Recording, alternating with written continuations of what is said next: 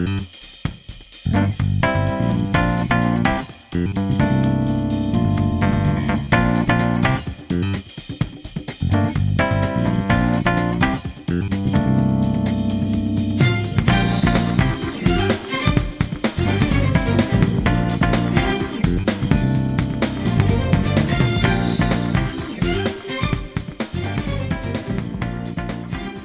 and welcome to Q&A Quest, episode 164. I am Mike Apps, aka Wheels, and with me as always. 64 bits of power, do the math.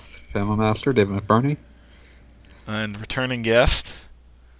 Hey, I'm Matt Mason, Palladium 3, back again, talk more DQ and whatever else our conversations go towards. Sweet. So everything. Basically everything.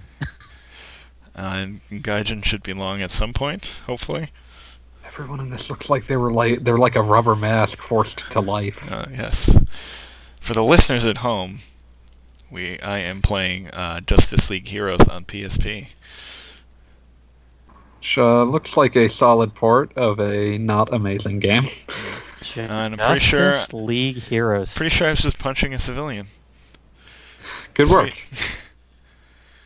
Great job, Soups. Maybe Lex is right about you. Happen. Lex wins. So yeah, we don't have a lot of questions, so let's start off with something that's not one. What's everybody playing? What have we been playing? I've been playing Minecraft Dungeons. Like a lot It's like of Minecraft Dungeons, but but also Diablo. It's actually not like Minecraft in the slightest. I mean, there's no It's like building. Diablo. I saw some but also positive Diablo. reviews of that. It's actually fantastic. I kind of like it more than Diablo. Wow. Yeah. Well, you're So- free of looking forward to Diablo 4 now. Yeah. So, I mean, it's obviously simplified a lot since it's geared toward a younger audience. So there's no classes. Just Oh no, did I cut out entirely? I can hear you. Can you not hear me? Can anyone hear me? Okay, I can hear you now. Okay. I can hear you. Okay. I was saying, so Minecraft Dungeons is obviously pretty simplified. So you've got like 2 weapon slots, like a melee weapon and a bow, and 1 piece of armor, and 3 artifacts, which are basically like reusable skills, which have a pretty wide variety. Like there's some that summon like little helpers. Hold on. Can you guys hear me okay? Yeah, Okay. you were Now I stuttering for a can. bit there. You were, but it's been clear for a good minute or two. Okay. So some of the skills are like summon a little helper animal like a wolf or a llama. I've been using the llama because it attacks by spitting at enemies and it's hilarious. There's things like get 9 or so fire arrows to shoot off. There's one that's fire. You get 1 firework to shoot off with your bow. And there's some items where they get powered up as you kill the enemies, and then they can unleash like a powerful attack. There's some that drop like little totems, like a shield totem or a regeneration totem. It's a really good variety, and you can change up how you approach things a lot depending on which of those you pick up. And the loot drops, there aren't as many loot drops as Diablo, so you're not going to have to do a ton of inventory management. And as far as vendors so far in the camp, I don't know if this changes like as you get into like replaying old missions in hard mode, and you know how these looty games go. If there's more options, but right now in the camp there's just 1 vendor that will sell you a random new artifact, and the one that'll sell you a random new weapon. So it's pretty simplified, but it's just really fun. Like they've really kind of nailed the combat. Like just using your weapons is very satisfying. There's lots of interesting enemies and bosses to fight, and the weapons are pretty cool. They all have enchantments that you can power them up with some different effects, like a chance to stun an enemy, or some weapons will like have a chance to spawn a poison cloud, stuff like that. It's just a lot of fun, and I will probably be playing it a ton, even with like outside of just playing with the kids. I like it quite a lot. But first, What's that? you have to finish FF7 Remake. Yes, I need to finish that before I finally get hit with some spoilers. So yeah, I will be playing that, and obviously Xenoblade is out tomorrow, so I really need to move along those efforts. And then you also have Persona 5 Royal waiting for you. Yes, and I've also been dabbling in some other things, like I've returned to my on again, off again Dragon Quest VII playthrough. Woohoo! Where I am now in its 5th year. where I am now in what I dub Groundhog Day Village. Oh, yes. Not again. Yep. Clever pun that I didn't catch. How? Yeah. I wasn't really paying attention to the name of the village. Until you do it like the third time, it doesn't really strike you that, oh god, not again. Oh, a what?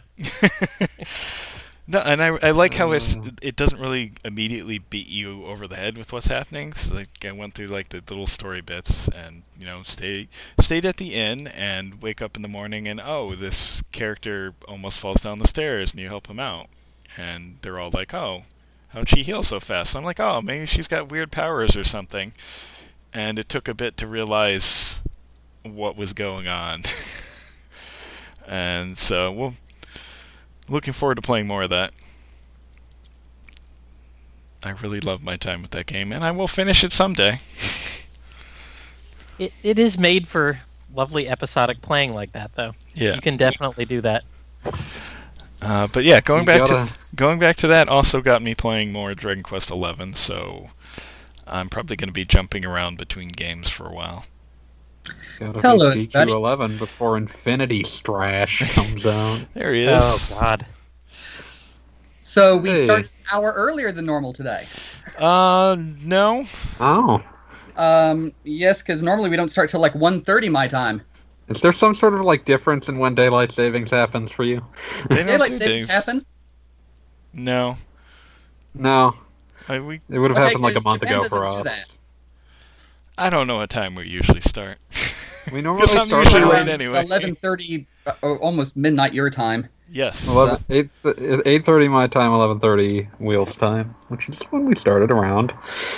Yeah, because I'm used to waiting, and it's almost 1:30 to 2 over here, and it's only 12:30 right now. That's fair. But yeah. I was just using this opportunity to laugh about the title of Infinity Strash. Oh, what, you didn't get the reference? I did not read Dino Daiboken, so no. Yeah, I'm figuring most people have no idea because I've had to mention this like 10 I say 10 times, at least twice on Twitter so far. The main character in the story, Dai, he has a mentor, the previous great hero of the world, who dies or appears to die fairly early on, and his signature attack is called the Abin Strash. And Dai adopts that and adapts that special sword move as his own, and so it's kind of a signature move for the entire series. What a weird name. Yeah, it's early 90s manga. Yeah. And I would not be surprised to hear that they had taken it from something in German and just botched the spelling. All things considered, it would not be the weirdest thing spelled in that series either. But yeah, fans of the series that I know all looked at the title and were like, "Abin Strash," and everyone else is like, "What the hell did the Square Enix think of this time?" And it turns out, no, it was a manga author nearly 30 years ago that did that. Yeah. But yeah, the name does have a very specific meaning in the series, and it's not going to make any sense to anyone else. But fans are happy, I'm sure. Yeah. They're really, like, pushing this, like, Dino Daiboken relaunch because they're doing 3 games and an anime. Well, the manga first run of the manga ended in like 97, and they have been through reprints 2 or 3 times in the last 20 years. Yeah. It's considered one of the classic series. Yeah, I'm just impressed at like how much that this is like. Well, it feels like it's almost. Well, Dragon Quest XII is at least 4 years off. Time to. Well, there is that. They've got nothing going in it. But it's like a nothing in the pipeline. It's probably a combination of that and Dragon Ball Super. Yeah, that worked out well for everyone involved. So. Just because the Dino Daiboken series feels like you took everything that was cool about Dragon Quest and everything that was cool about Dragon Ball and just smashed it together. That the villain-looking dude that I see whenever I look at like the covers that show up on like Google image search looks like a late era Dragon Ball villain to the bone. So yeah, that makes sense. I mean, so do most Dragon Quest enemies. Yeah. In the armor. No, those usually look more like early era Dragon Ball villains. Yeah. But I mean, they take the regular Dragon Quest teleportation and create a variation on it that lets people fly independently. And it looks just like a bunch of Dragon Ball heroes flying around. Listen, we've made a slight change to Zoom. It's fine.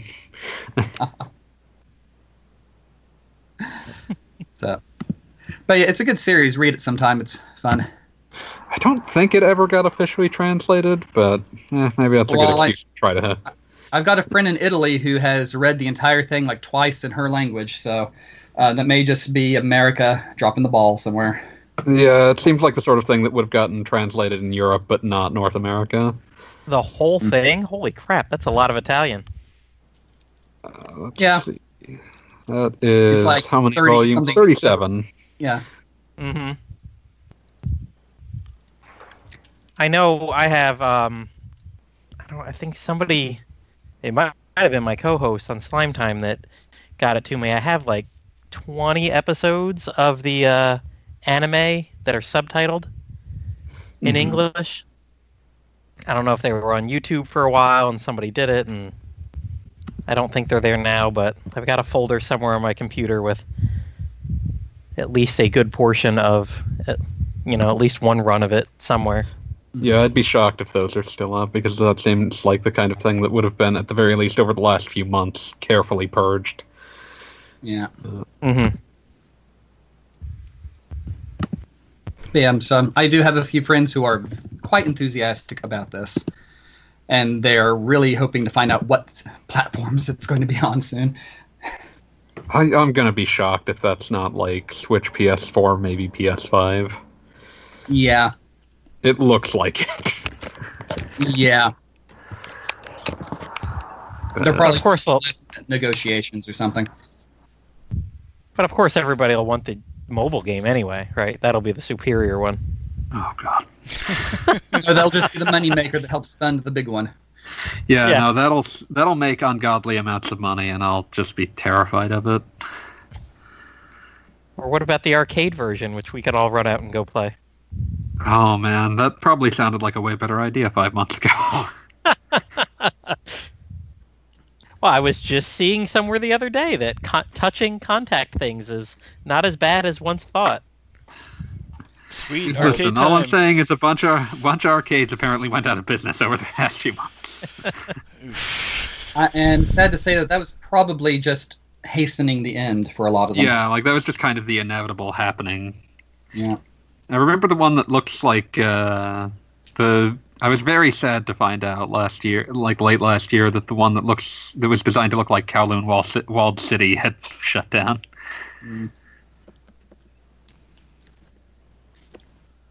We had one open a few blocks away from us, and we went when it opened. I think the second day it opened in September.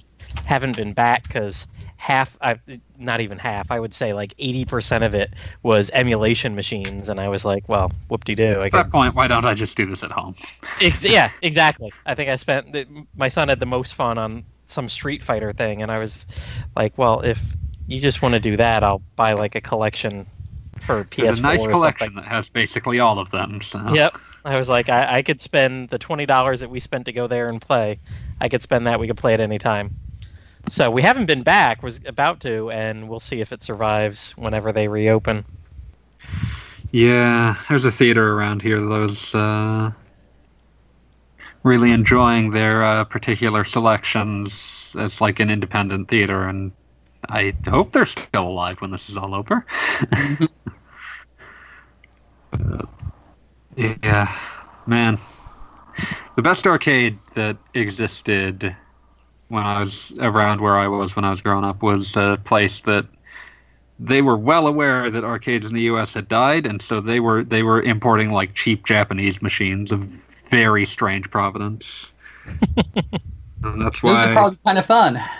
Oh yeah, no, it was fun. It was that's the reason that I've played a weird Fist of the North Star game that involves giant plastic gloves that you have to hit giant plastic targets with.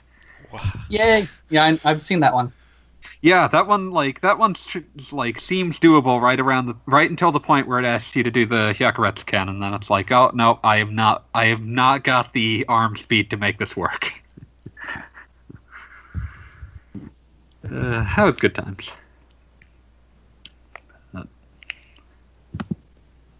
Yeah, so Infinity Strash, Dragon Quest: The Adventure of Dai, coming out probably sometime in 2021. It appears to be a top-down action RPG. Yep. It will probably be on my eventual to-buy list. So, yeah. Unfortunately, my next actual to-buy game has been, again, extended to a later date for sale. Oh well. So I get to wait till September to see if they actually manage to fix Metalback Xeno. It keeps happening. It keeps getting delayed. Yep. Plenty more time to fix a lot on it, right? Well, they do have Well, I mean, a it lot looks to like they've already fix. fixed they've overhauled a humongous amount of it. It might be the fastest turnaround time to game and the thing that could reasonably be called remake. Well, I mean, unless you count something that was released specifically to fix massive bugs before online bug fixes were a good thing. Yeah, true enough. So, in which case, if you do count that, then I believe Gust has them beat. So. Gust, known for their QA. Not known for good QA, but known for their QA. Meanwhile, Wheels has to wait like another month for that Fairy Tail game. I don't want to talk about it. You do, but only in shouts of anguish. No! But yeah, so Infinity Strash is probably the only one any of us is going to put significant times into. But there's also Spirit of Bonds for smartphones, which I could see Platy playing at least a little bit of. And Cross. I didn't even give Dragon Quest stars a week. Wow. Damn. Well, that's still more than I gave it, so. Well, Did you play that Dragon Quest, like, Hearthstone clone? What? No. there was a card one? Yeah. Of course there was. Of course. Is that the Battle Road one? I forget what it's called. Where you could actually have the cards in the arcade and... Yeah, that Battle Road was the arcade one. Mm-hmm. There was a mobile one with the Switch version as well. I cannot remember the name of it. Oh. Then no, I don't know that one. And there's Dragon Quest Crossblade, which can't be any worse than Dragon Quest Swords, can it? Please don't tempt fate. God, What? that was Dragon not Quest a fun game. You know what's funny? I just bought a Wii about 2 weeks before spring break, so right before the whole quarantine happened. Some lady up the road unloaded a Wii with a few games for $50. I sold all the games and made $40, so I got a nice Wii for $10. And my son and I are playing through Fortune Street right now, which was the Dragon Quest Mario Monopoly game. Oh, Itadaki Street. Yeah, Yes. Itadaki Street. There's way more of those in Japan, and we keep not getting any more of them. Well, I'll tell you what. As I'm we surprised you got speak, one of Okay. yeah, as we speak, one of them is downloading to my Vita right now. I didn't even realize until about an hour ago that the 30th anniversary edition came out on Vita. Dragon Quest and Final Fantasy. Yep. Now, back in the day, and this is like 2008, they had the Mario Dragon Quest 1 on the DS. And back then, I downloaded the ROM, put it on, the little emulator chip that everybody had back then. I don't think it was the R4. It was another the letter. M3 Lite. It was like, I think mine was the G6. I don't know. They had how many There were a different million ones? of them. They all did the same thing. Exactly.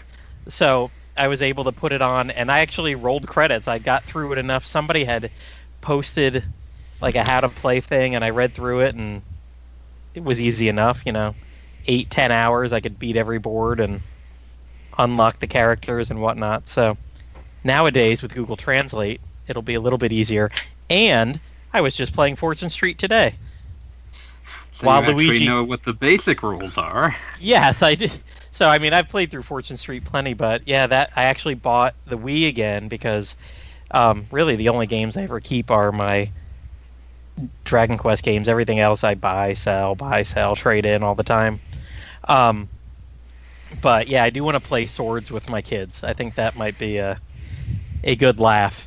As broken as it was. The glorious return of Heartbeat to the Dragon Quest franchise. We'll see how well that goes. For those not aware of the horrible chain of business deals that ended up causing this, Heartbeat disbanded for ill-defined reasons and then reformed partially as Genius Sonority. What? Yeah. Well, it's their fault we didn't get Dragon Quest 4 for the PS1. Yeah, they just gave up halfway through. That was an announced release. Oh, yes, it was. Wheels playing They Dragon previewed Warrior that. 7 here. In the Dragon Warrior 7 PS1 book, the last page is an ad for coming soon. Dragon Quest 4, Chapters of the Chosen. On your I don't think it had PS1. that subtitle at the time. No, it Yeah. didn't. You're right. Yeah, it was. I think It probably was still Dragon Warrior 4 too, because it was. I remember was once Dragon reading Warrior that- 7. I remember once reading that all of the subtitles that these modern releases have were essentially drafted up at the time that Dragon Quest VIII was made. I don't doubt it. Sounds about right. Except, of course, for the ones that weren't released at the time, but still. So, yeah, like, that's... They apparently decided that all of them had subtitles in English and all of them were going to have, and what they were around that time. And I can Got only some think of alliteration going on.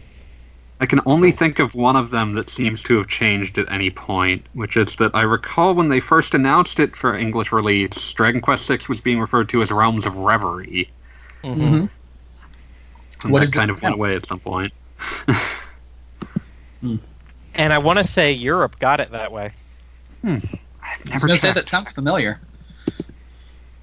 Because we Yeah. got it as Realms of Revelation. Revelation. Reverie works better. Reverie works better. I assume that they thought that Reverie was not a common enough word among the lexicon of the audience they were targeting, but Hey, Realms of Reveille. Reveille, the bugle song for waking people up at boot camp. yeah. See if I Dragon can Quest. Okay.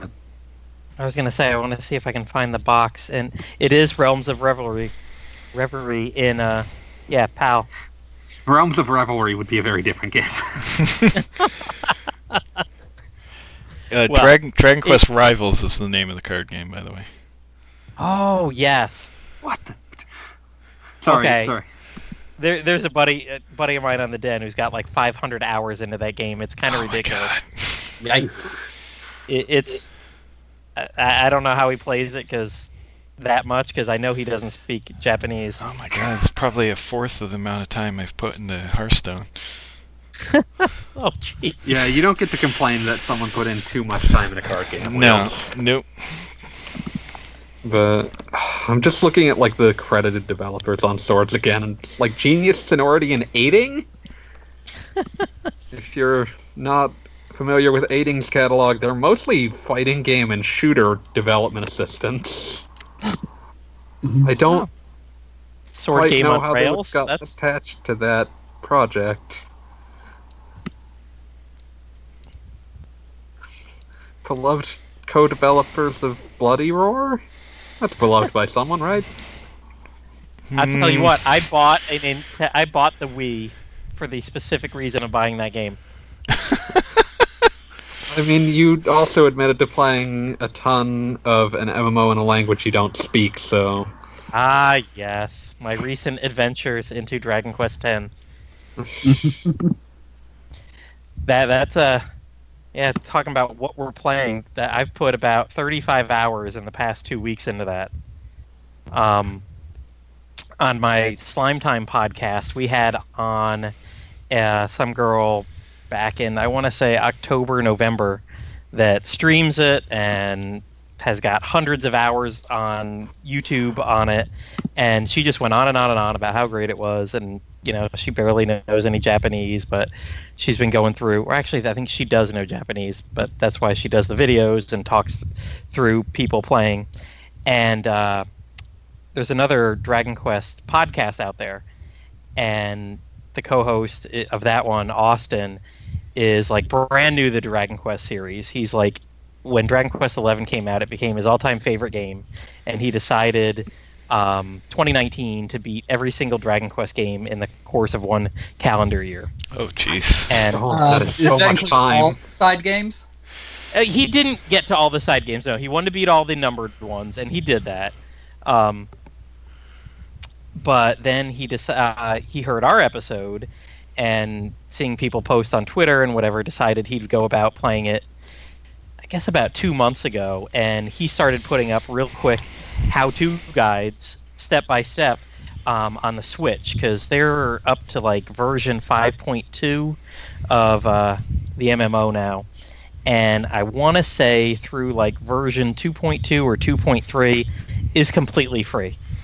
And about a year ago, maybe a year and a half ago, they dropped the VPN requirements for the United States, because this was one they really did not want people playing. They just outside. gave up on stopping people.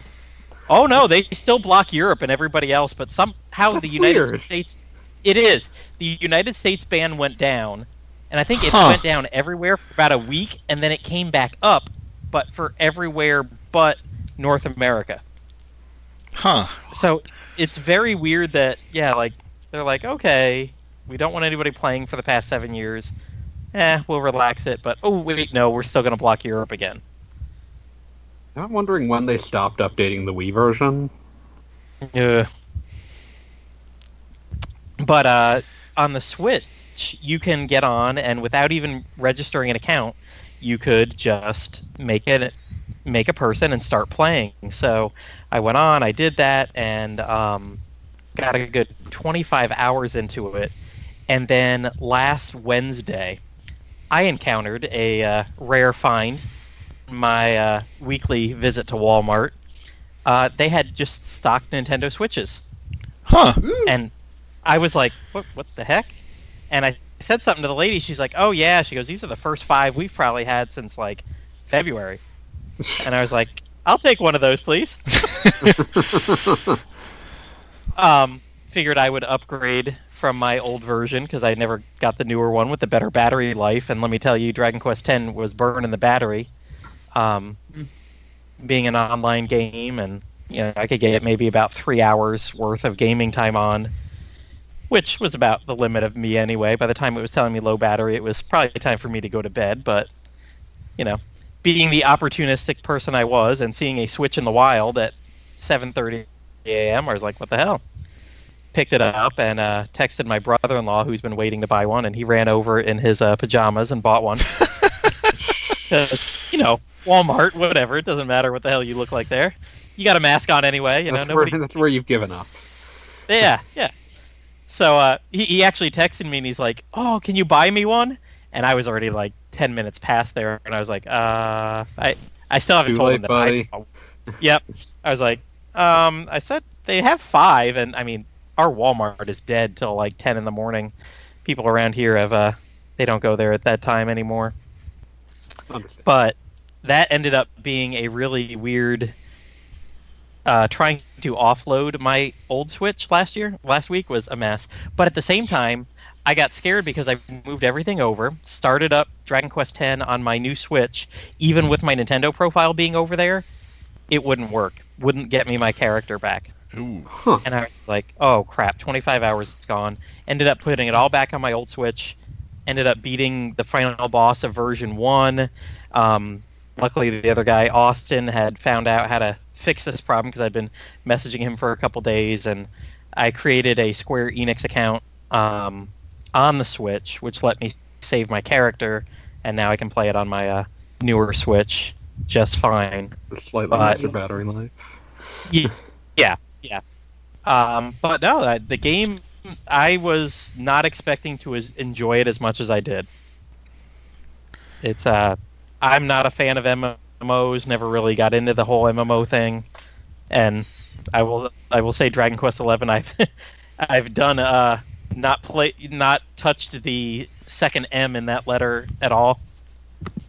It's just been me and my hired guns. So you can just play it alone. Yep, and even that part is quite nice. When I did a quest to be able to recruit other players, and normally you'd have to pay to get other party members, hire people. But I guess this game's so old and everybody's so high level now, it's like, oh, you're under level 80. I was walking up at like level 10. And the guy's like, oh, you're under level 80. You can just recruit people within 10 levels of you for free. That's fine. So I ended up beating the final boss of the first version, the original final boss. I was at my max level of level 50. And I had a party of like level 57 through 60 people. And I kind of just sat in the back using the MP restoring items on them because these people, there are other people that were on there that put their player up for rent, and they've got equipment that I can't even dream of, afford, whatever. Mm-hmm. You know, they're the advanced classes that aren't open to me because I don't pay a subscription and stuff. And yeah, I mean, I could go up and hit the boss for like 60 damage, or the guy next to me could use like some multi-slash attack and hit for like 500. So I was like, you just keep doing that. I got you. Oh, MP restoring item. That's fine. Hey, you played a part. I played my part. You know, you participated. It couldn't have been won. Yes. Because, God forbid, I know where in the menu to change these people's AI settings. So they were just, they were doing whatever they were going to do. Just let them my mage cast spells. Yep. My mage cast spells. The cleric healed people. The gladiator was just double. It looked like they had some falcon sword hitting 6-8 times every time they attacked. So I was like, nope, you guys do you. I'm here if you need me. So that's how Dragon Quest X works. Yep. And I will tell you, after putting about 30 hours into it, Dragon Quest X it fits perfectly in between Dragon Quest IX and 11. Interesting. It is like, I mean, they could take all the assets from Dragon Quest X and remake Dragon Quest IX for that. So what you're saying is they should do that. They should. I mean, Dragon Quest IX is the only game they haven't remade. Time. They've already remade 11. They did that 1 year after. I mean, I guess enhanced it at least, not remade it. It's a pretty heavy enhancement, though. But yeah, I mean, Dragon Quest IX sitting there as the only title game they really just put out there and never touched again.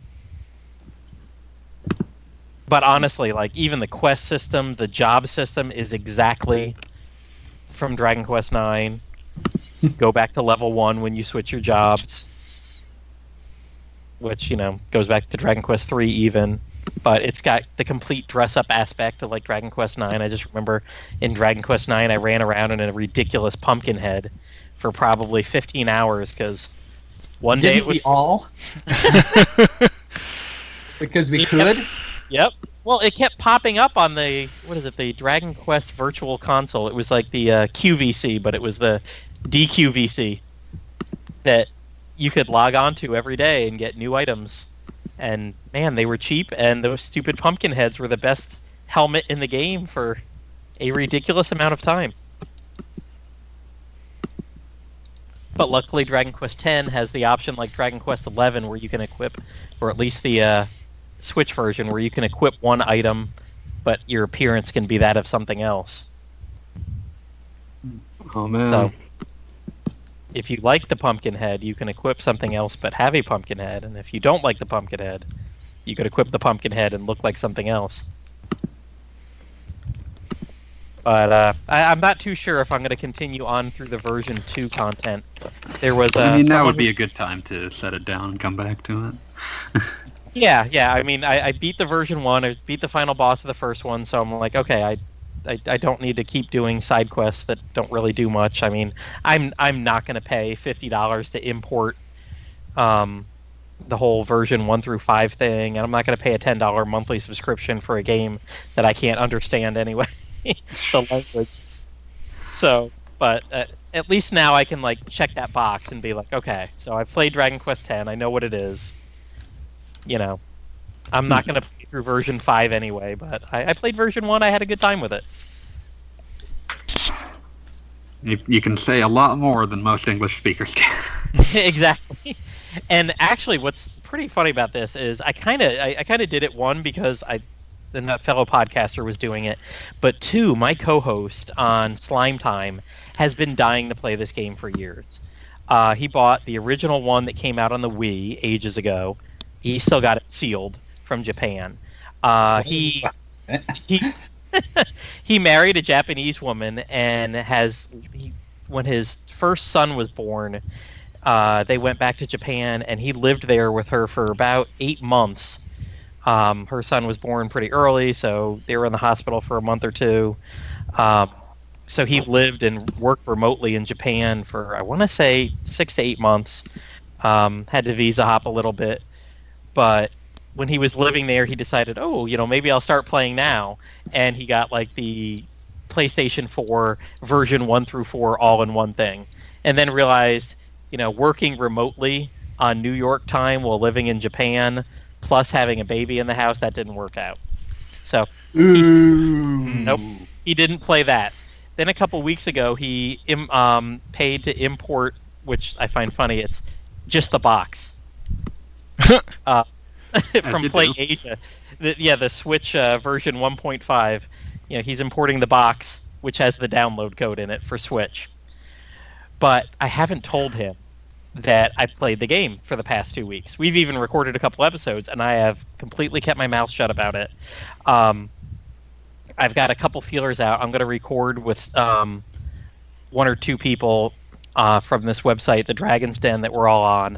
I'm going to record an episode, and his second baby is due mid to late June.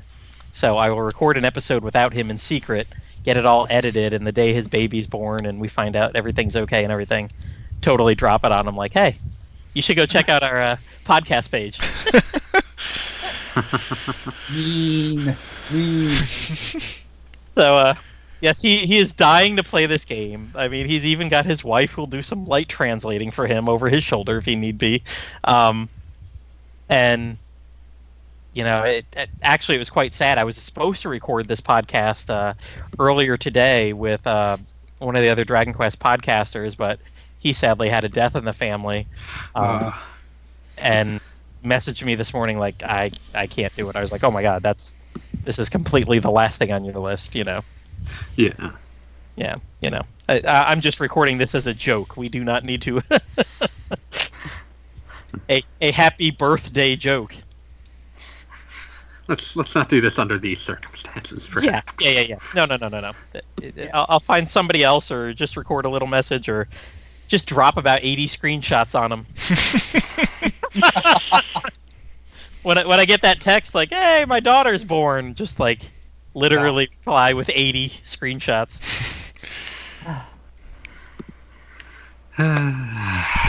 While you were in the hospital, look what I did.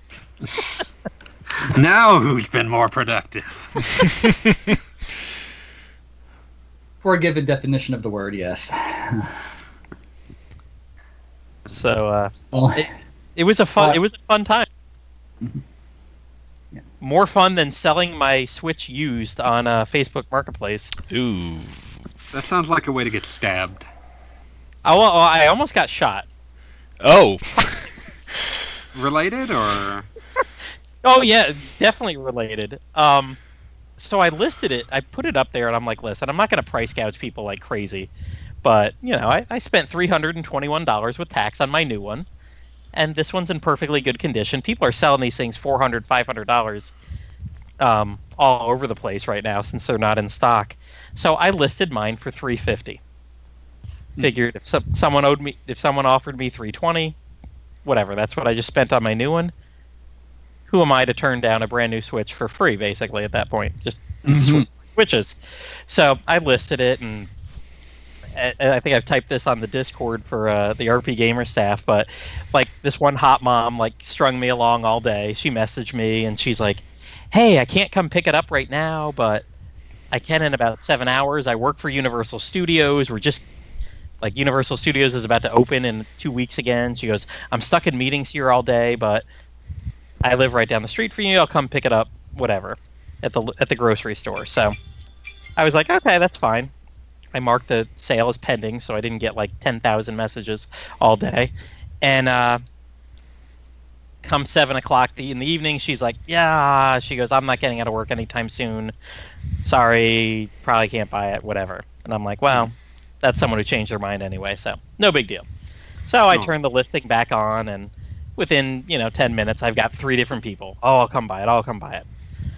Well, this one lady's like, oh, I really want it for my son. We've been sitting at home a lot. I'm like, okay. And she like really low. She offered me like $250 for it. I didn't even respond. I was like, no. So she did come back later, and she's like, would you do $300? I'm like, would you do $325? We'll meet in the middle. And she was like, sure.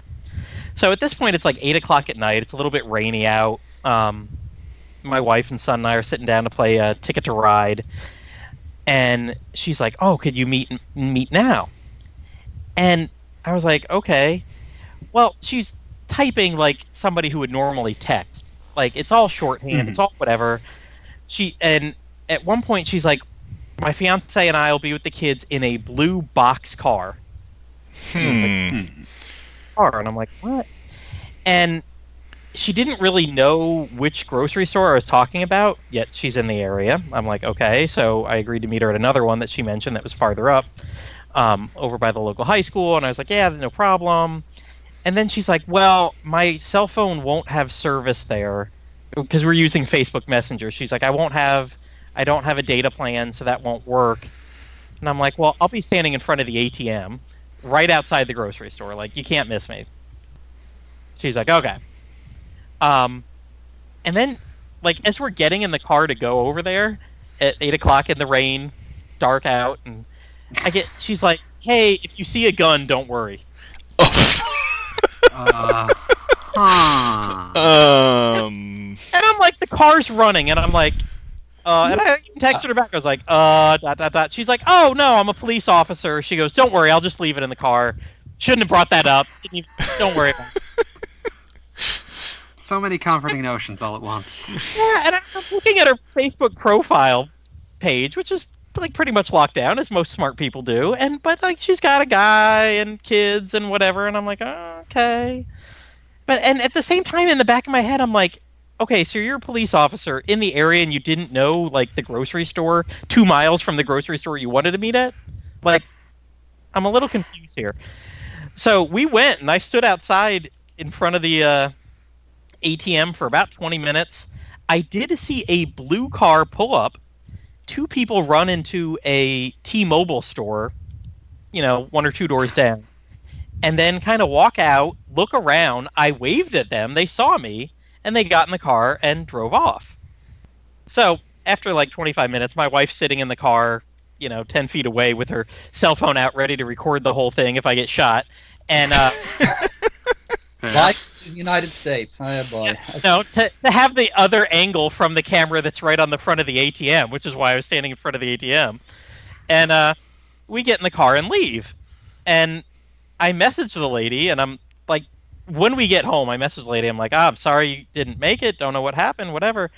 And she messaged me about being there and running into a store to use their Wi-Fi, but never seeing me. And I'm like, okay, that had to be the couple. First of all, I don't know what the hell blue boxcar meant, but that obviously was some sort of typo, or it was the name of the small Nissan they had.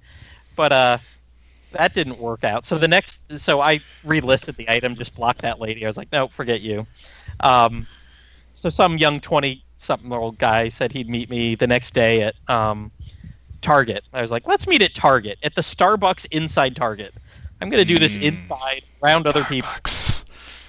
Sorry, continue. So, of course, I'm there in my mask and wearing a hat and a mask, feeling very bandit-like, standing with a big, unmarked package inside the Starbucks in Target.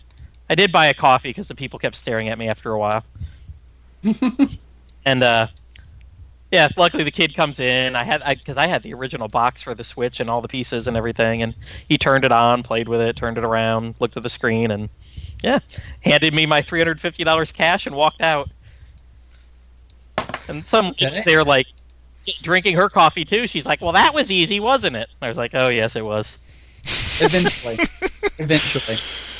yes. Like, and this was despite, like, I must have got 10 messages or comments on my Facebook listing. Why the hell are you selling this for $350? That sells new for $300. That's a ripoff. Blah blah blah. Can you find one new? Yeah, exactly. I didn't respond to any. Yep, I didn't respond to anybody. I was like, nope, I'm not engaging, because in our area there are at least 3 listings for brand new ones that are at $500. So Jeez. Of course, listen, all I'm going to say is that story sounded like a story that ends with the punchline either, and that's why I'm under arrest, or, and that's why I have the coronavirus now. Well, I guess I need to wait another 10 days to be in the clear, so... Yeah, Godspeed. But yeah, that was quite the ordeal. I'm like, screw it, man. This is why I should just keep selling everything on eBay. It's true. Just pleasant, semi-anonymous eBay. Yep. I sold my copy of Mary Skelter 2 there for $120 last week. Wait, I'm sorry. How much is that worth? Well, I paid $40 for it. Like the Switch version or the Vita version? The Switch version. I picked up the limited run games. Yes. Hold on. I have to go set up an eBay listing. I'll be right back. Oh. Well, once I heard that Mary Skelter 3 in Japan is going to have 1 and 2 as part of it. Oh, for the love of God. No, I saw that, and the first thing I thought is, okay, I have the unopened Switch version sitting in my drawer. Now's the time to sell this before it loses value. Exactly. I'm like, I'm not going to get around to playing this thing for another year or two, if ever, I bought it because I thought I'd probably play it one day, and... But, I may still very well do that, but... What the hell? It'll go on sale on the Switch for $20 at some point. Yeah. I'll buy it digitally. But no, do you have the physical copy too? Yep. I love me some first-person dungeon crawlers. I just am very bad at actually finishing them, but I dabble them in a lot, so whatever it is, I'll pick it up. Mm-hmm. Oh, I bought the, was it Morio Chronicles? Yeah, I didn't buy that one. No. That one went sale the same day, and I think it sold for $30. I just sold that the other day for $60. Nice. Yes. Again, if I had a copy of that thing, I may also go and list that now. Because I was like, these are things that I probably won't get around to for a while. I've not opened them, and holy crap, if I could get that kind of money for it, Godspeed. Seriously, that's a lot. Yeah, I could not believe that I saw that. And then once I saw that Mary Skelter 3 was going to have all of them, I'm like, you know what? There'll probably be some limited run games or Asian version with English that I could pick up another day. Yeah, well, the crazy thing about that is I bought like the Vita version of that game, like brand new, direct from their store, like over a year, like the limited edition of it, over a year after it came out. So I don't know why people are going crazy for the Switch version. I guess just because it's a limited run. I guess. I mean, I Whatever on more popular platform, I don't know. I picked that game up on the PSN for $5 ages ago. Actually, that's what happened. That's how I got the whole backtrack going on Wheels. I think you were on that last year when we did the backtrack episode of Idea Factory. Oh yeah, yes. Yep. I was on a backtrack about a year and a half ago, and I mentioned it, and Phil, like right there and then, bought it and gifted it to Mike, which led to Mike playing it on the Vita and writing his lovely review site. And I think because we talked so much shit about it for all of last spring, that's some listener wrote to Phil and was like, "Oh man, you guys got to do a whole episode," or "There's good games out there," and that led into last June's episode on various games of dubious quality and some sparkling, probably not diamonds, but for a company I make fun of a lot, I seem to own a lot of their product. Yeah, I don't know why you do that. I don't know. It's well, if you're not going to need to finish the games, they're all interesting at least to start for a while. Yeah. I've definitely done that enough. Let's see. I'm going to briefly ramble about what I've been playing, and then we actually suddenly have questions, thanks to Budai what? having much to say in the chat. He's alive! You're alive, It's good Budai! to hear from you again, Budai. So Wheels. Yes. I just wanted to say first, I actually did finally beat the final boss in Saga 2 again. Nice. Yes, and I will probably be playing this game again next year, but I'd like to decide in advance which sort of team I will be fielding. So all monsters all the time. I was going to wait a few iterations for all monsters just because it works better on the third or fourth New Game Plus, the way the combination system works. But, I mean, it's like, okay, all human, all Esper, all robot, or just complete luck of the draw again. All robots all the time. All robots? Okay. Yeah, let's have fun with that. It's at least a very deterministic party. Yeah. Determinators. Yeah. Oh, that's a good name for them. Yes. Oh, there you go. That works. But Thankfully, I still have my lovely guidebook, which includes all of the information as to which weapons give the most hit points. So that's important. Yes. It's like having game FAQs in your hand. Yes, amazing. Finally, who would have thought? Mm-hmm. Took forever to get that to happen. As for me, I plowed through Wild Arms 1. That was a weird game to replay. I don't like. I realized as I was playing through it that it was perfect. It was easier to remember why people were fatigued by silent protagonists at that time, because there is a lot of plot that is built on the interior mindset of protagonist Rudy Roughnight that is not communicated very well because he doesn't talk. They let him talk twice, and once it's for a joke.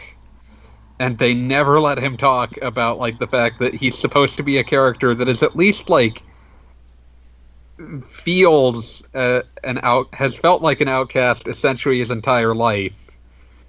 But for some reason, is supposed to be the like representation of continuing to continuing hope and determination. But for some reason, they don't let him talk, so that it feels really weird every time another character has to come in and say, "Oh, like this character is very Rudy's such a kind character," or there's a bit early on where not early on, but in the middle of the game where one of the secondary characters is talking about him and one of your party members is like, "Oh yeah, he says that you're very kind underneath all this like nonsense about your personality." And it's just like, why can't he say that? Why did you have to relate that as like a secondary story? And it's just like, you didn't write a story that fit the choices you had made. Why did you do that? It's just a very perplexing set of decisions. And amazingly, one that actually makes the second and third games of the series seem much better in comparison. Yeah, no, like those games never shut up, and I'm very thankful for it at this point. You know exactly what Ashley, Brad, and Lilka are thinking throughout Wild Arms 2. Yep.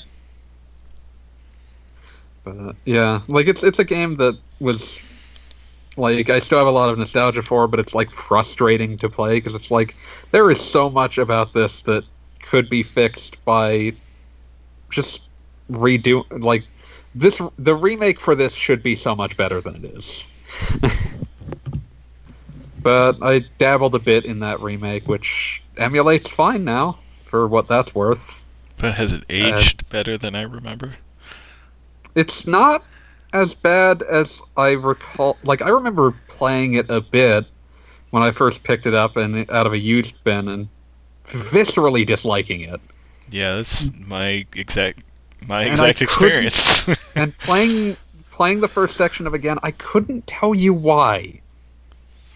Because, like, it doesn't fix everything that it could, but it does. Like, just the fact that Cerruti still doesn't talk, but he can emote now because they do things with the models now. And that does at least bring across, like, there's a nice section early on where, like, the start of the prologue is, you go into the cave to rescue the child that's gone in there to get healing item for sick dad, the fairly typical thing. And, of course, that unleashes a monster. Monster tries to fight you. The thing is, when the monster comes in, like, Rudy sort of, like, hugs him closer to him, which is, like, a nice gesture of both protection and kindness, which, like, kind of sells it better than, like, what the sprites can do in the original. And it's like, oh, that's good. That kind of helps communicate aspects of his personality that he doesn't feel like he has one in the original. It's possible to make... And, of course, there's also just a lot of options where, like, you get to select what your character is saying, which, again, gives him more of a personality, which kind of fixes that. It doesn't completely, but it kind of does. There's some other things that are nice, like your mage, Cecilia. Her tools, like every character in the Wild Arms games up through 3 have tools that they can use to, like, affect things in the dungeon. Her tools in the original version are kind of trash. She gets one that is that has no puzzle use at all. It's just a key that opens certain things. That's been turned into a key item, which just makes a lot more sense. So she gets, like, wands that are more like how Lilka's tools interact in Wild Arms 2, which makes her feel like a more useful character. It's more easy to tell the difference between what Jack and Rudy are supposed to be bringing to each battle, which I kind of appreciate. Like, in the original, they both use swords, but they can't use the same swords. I don't quite know why, having finished it. In this version, they changed it so that Rudy's system works on the Wild Arms 3 system, where he has a gun, where his primary weapon is his arm, which in Wild Arms 1 stands for Ancient Relic Machine. Didn't they change the acronym for every game anyway? Yeah, in every game it means something different. In one, it means Ancient Relic Machine. But he uses his arm for combat. And that is an ungodly looking gun, by the way. It's like this weird, like, it has a giant rifle stock, but it's the size of a sawed-off shotgun. It's very strange looking. But he works on the same rule set as Wild Arms 3, where he will eventually run himself out of ammo. and has to defend in order to reload, which makes him feel a little different. They turned Jack into like this EI Jutsu kind of guy. It's very strange. I think that's the term for what that kind of what Iaido? Iaido, yeah. Quick draw swords? Yeah. Which kind of fits the sort of cowboy aesthetic, as like it's the samurai version of a quick draw cowboy. Yeah, it pretty much is. So that kind of fits the aesthetic. Like that's the other thing that's interesting about playing Wild Arms is that Wild Arms 1 especially is that like people remember it as like, oh, it's the Wild West RPG, and it's like, oh, there's a little bit of that in there, not a lot, but a little bit. There's just everything in there. There's ancient robot golems. There's like sci-fi space nonsense. There's one of the protagonists is a princess. That automatically disqualifies you from being the Wild West. But yeah, so that's been interesting to replay. It's a game that I think that Alter Code F is in still many ways a missed opportunity, but I don't think it's as bad as I recalled it being. But yeah, and then I just jumped back into Wild Arms 2 because I can and have replayed that many times and will many times more. But yeah, so that's happening. As I was replaying the opening, I loved re-seeing the bit early on that like you get to the section right after the prologues where Ashley gets formally inducted into ARMS. They do the entire try to pull the sword ceremony. I love the stupid fake out there where it like cuts out as he's trying to pull it. Like there's a big dramatic camera zoom, and then of course it just like it cuts to like them talking about it later, and it's like, of course no one managed to pull it out. But the bit that I noticed there that I hadn't before, that I didn't remember, I'm sure I must have noticed it on one of my prior playthroughs, was the so everyone at that ceremony gets turned into a horrendous monster. Mm-hmm. And there's a like Ashley does not totally realize what has happened until he like looks in a mirror. But if you look, there are a couple of mirrors in that hallway, and if you look at one further down the hallway, you'll see that it's broken, which implies that someone else was cognizant of what had happened, and like was so distraught by it they broke the mirror. Mm-hmm. Which, you know, just kind of a fun detail. Game doesn't really call attention to it. It's been 20 years, but I still remember that in that particular section, whenever you won a battle, what's his face? The main character would just be like have his claws on his face and like he just covers his face in anguish. Yes, like this is not a thing to be happy about. He is just yeah, it's great. So yeah, I've just barely started up on that, but I'll do that. And I also remember that the game credits, when it opens, in addition to traditional Wild Arms developer Mediavision, it credits a company that I don't know much about called Contrail, which appears to be some sort of like production assistance company that Sony put together at some stage. And then this like it existed for 3 years and worked and offered production assistance on like 5-10 different games, and then was promptly formally disbanded. But I just realized that I recognize that name because I have played a number of games that they did production assistance on. They were production assistants on Legend of Legaia, a largely forgotten PS1 RPG. I remember it. I remember it.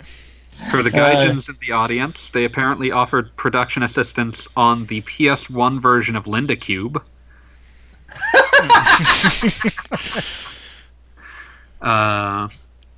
For the people who remember obscure Vita-only sequels to obscure in English Vita-only sequels to cult classic Japanese RPGs, they were production assistance on the first Oreshika game. They apparently did production assistance on the absolutely dreadful Alundra 2. And their last project seems to have been production assistance on the first installment in the very charming, never released outside of Japan, My Summer Vacation game.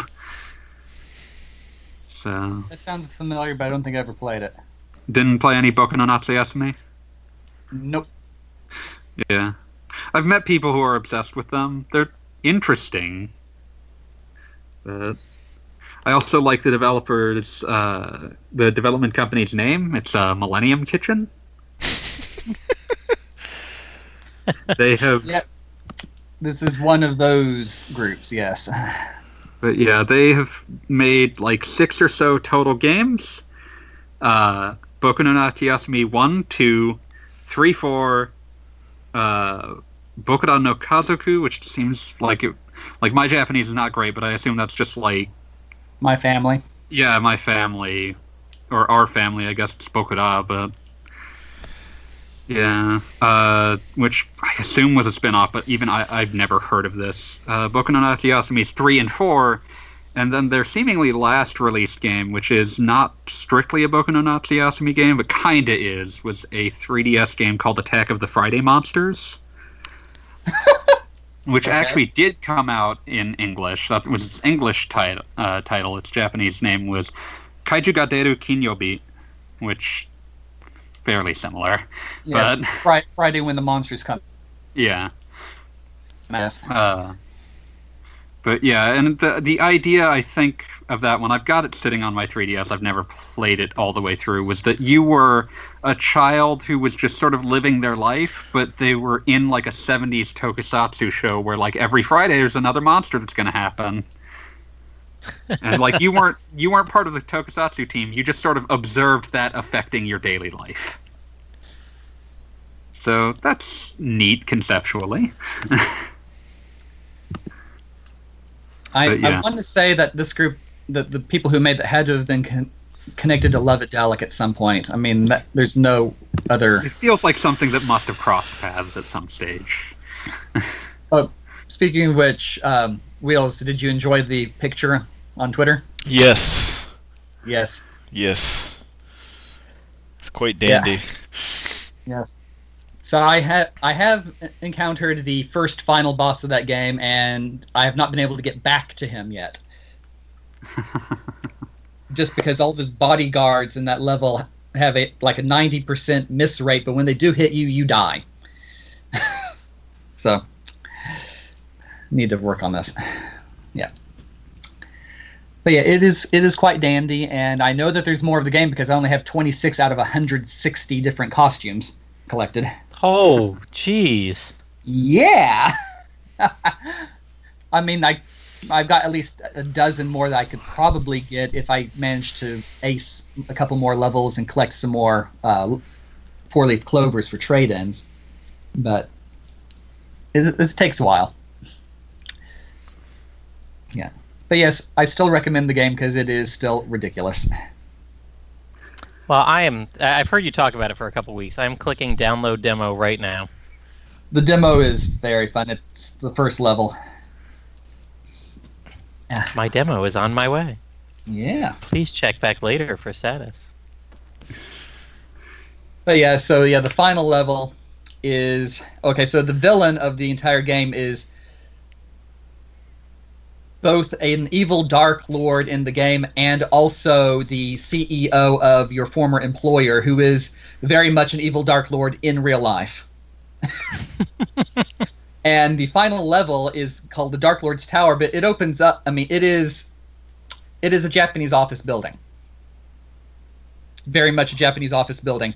Most of the levels have little things that you have to destroy to get through at times. In this one, that includes desks, receptionists, potted plants, statues of the CEO, and the occasional computer programmer slumped at his desk going, "What am I doing with my life?" Yes. And for some reason, the music theme for this level is London Bridge is Falling Down. making that Oh my God. only the second or third game I've ever seen that actually used that song as a major theme. Oh, wait. So looking at the Switch page here, it says there's over 130 tracks. Yeah. So yeah, first of all, he managed to get in all of his buddies from the Lovedelic days for the music. So he managed to revive the band, the Thelonious Monkeys. Good. They're publishing a greatest hits and a Moon RPG Remix Adventure soundtrack sometime in the next few months. And he also managed to get a hold of Nobuo Uematsu and convinced him to appear at some point in the game. I mean, musically, at least musically, possibly as a sprite character, for all that I know. I haven't gotten that far. But yeah, the guy who made this has a ton of connections in the industry, and he is having a field day with it. Having a dandy good time, one might say. Mm-hmm. I'm still waiting to hear back from their Twitter to find out if this guy, if the lead programmer or lead developer actually voiced Yamada-kun. Because it would be so much character if he was Yamada-kun. They seem to indicate that there should be a big update coming this spring to this game, Dandy Dungeon 2. Yeah. Dandy Dungeon 2, The Phantom Bride. A lot going on there. Yeah. Yep. I mean, considering the main point of the game is that this guy decides to follow his dreams of programming his very own computer game in his apartment while sitting in his underwear, and somehow using the weird meta-narrative of the game within the game to eventually win the love of his cute next-door neighbor. Well, I hate to spoil this for you, but I don't think that's going to happen in the first game. But from what I hear here, it says the update will see Dandy Dungeon 2, The Phantom Bride, added to the base game, completing our brave hero's tale at last. Well, this would explain the second half of the achievements on the achievement list. I can say right now that I'm attempting to rescue the girl next door from the final boss in the final dungeon. Literally and figuratively, because again, this game is not quite sure where the boundaries are between narrative and meta-narrative. And as far as it's concerned, the fourth wall is see-through. So. All right. Well, I keep hearing that the you should be able to wish list stuff on the computer, right? Yes. No, it is definitely not able to. So I'm doing that in my Switch right now. Mm. We're gonna put that on there. That sounds like something. The very first sale I see, I will be getting it. Mm-hmm. Oh, it is worth it for 2,000 yen. Yeah. Let's see.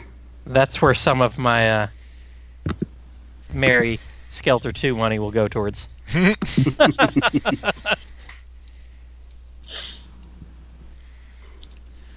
But yeah. So yeah. So for other fun costumes, I have the Godzilla costume. One letter different to avoid copyright infringement, but it's legal. Yeah, rubber suit Yamada-kun in this case, and it's one of the slowest suits around, but you'll just lumber your way through the level and shoot fireballs at things. Stuff like that. Yeah. That fits Godzilla to a T, I guess. Yes. And there are at least 2 BDSM outfits involved. Yes, you do. Yes. And multiple historical items, and dress up as an asparagus man. Wait, what? We've all been there. Exactly. It's just a lovely little bit of absurdism here. It's fun. Yeah. We'll try to hit some of these questions since Budai was kind enough to screenshot them so that I would not lose them.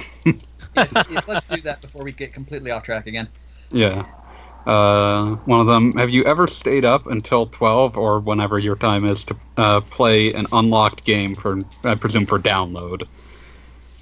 I've stayed up to stupid times past 12 to do that.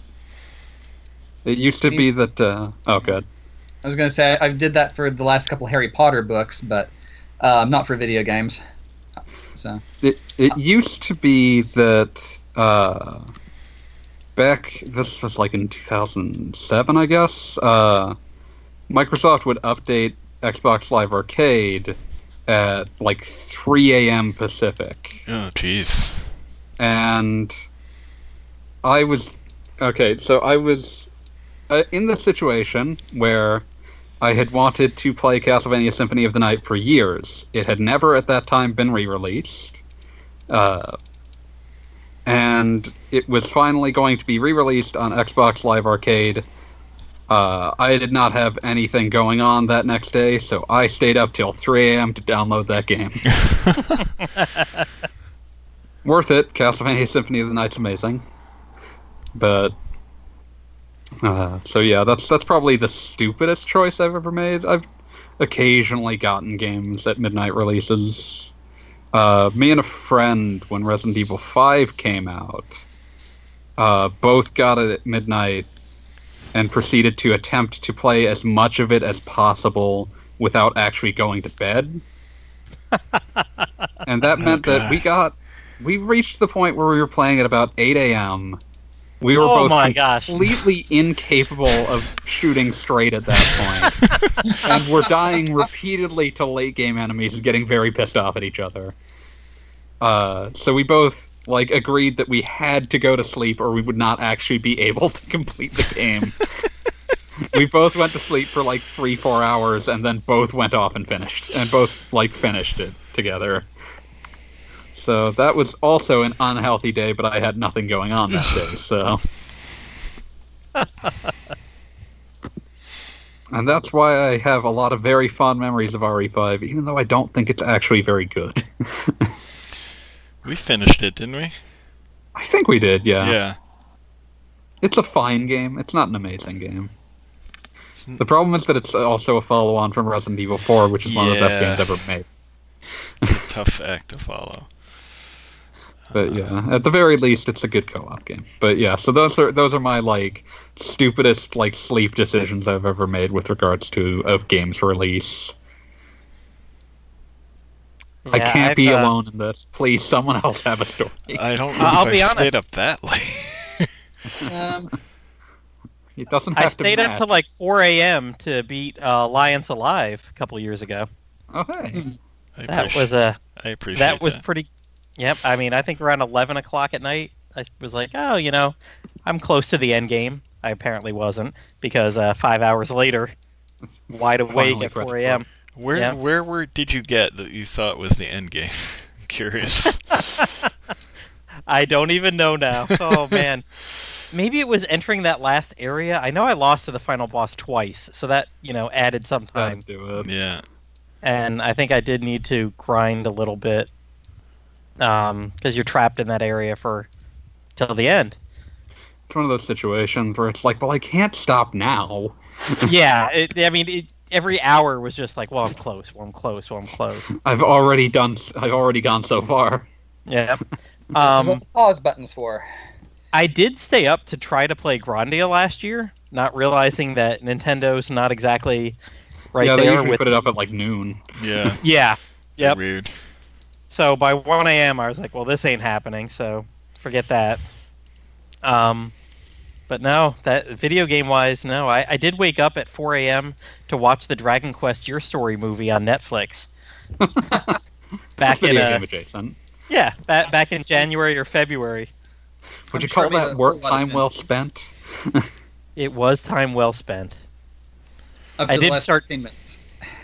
Well, what's funny is I kind of drifted off a little bit right around that point because perfect. There I am sitting. Experience. Yep, having here we are an hour and 15 minutes into me waking up at 4 a.m. and I'm sitting in a dark room watching on a small iPad screen and just kind of So later that day, watching it with my kids, I definitely got more of it. I did wake up in time to realize the ending was, what the fuck going on here? In time to be confused by it. But at the time, I was like, how the hell did we get to this? Like, I don't feel like context probably helped that. yeah, like I mean, it does make a few things have a little more sense, like part of the dream sequence when he was realizing who the true love was supposed to be. correct. Things like Yeah. that. Watching it again that night with my kids, I was like, oh, okay, I see where we got here. Yep. I mean, there were, in hindsight, a couple clues that they weren't just having fun with the video game theming on this movie. Correct. That doesn't mean it was a good idea. No, not really, no, but it was certainly a surprise. It's true. You didn't expect it. Yeah. Well, waiting 8 months since Gaijin mentioned it, I did expect it, but Hey, I was very careful not to mention what the heck happened at the end of that movie. I just said it was weird. no, you were very good, which of course led me to Google, and I needed to know immediately, within the next day, what the hell is going on here. So I spoiled that for myself, but it was all right. Yeah. I feel like I was more made the accepting. attempt to have a spoiler-free review. Oh yeah. Yeah.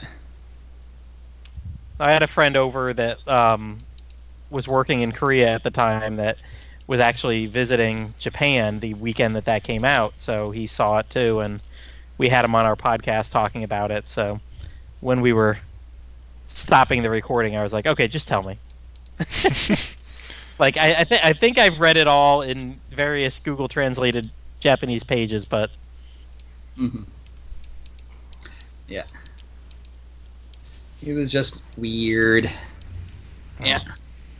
So other than that, no, I never really stayed up to play at something new. Can't believe I'm alone. You're not. I've done a number of midnight releases. I did pull late nighters in college with games I had rented or things, but again, that was 20 years ago.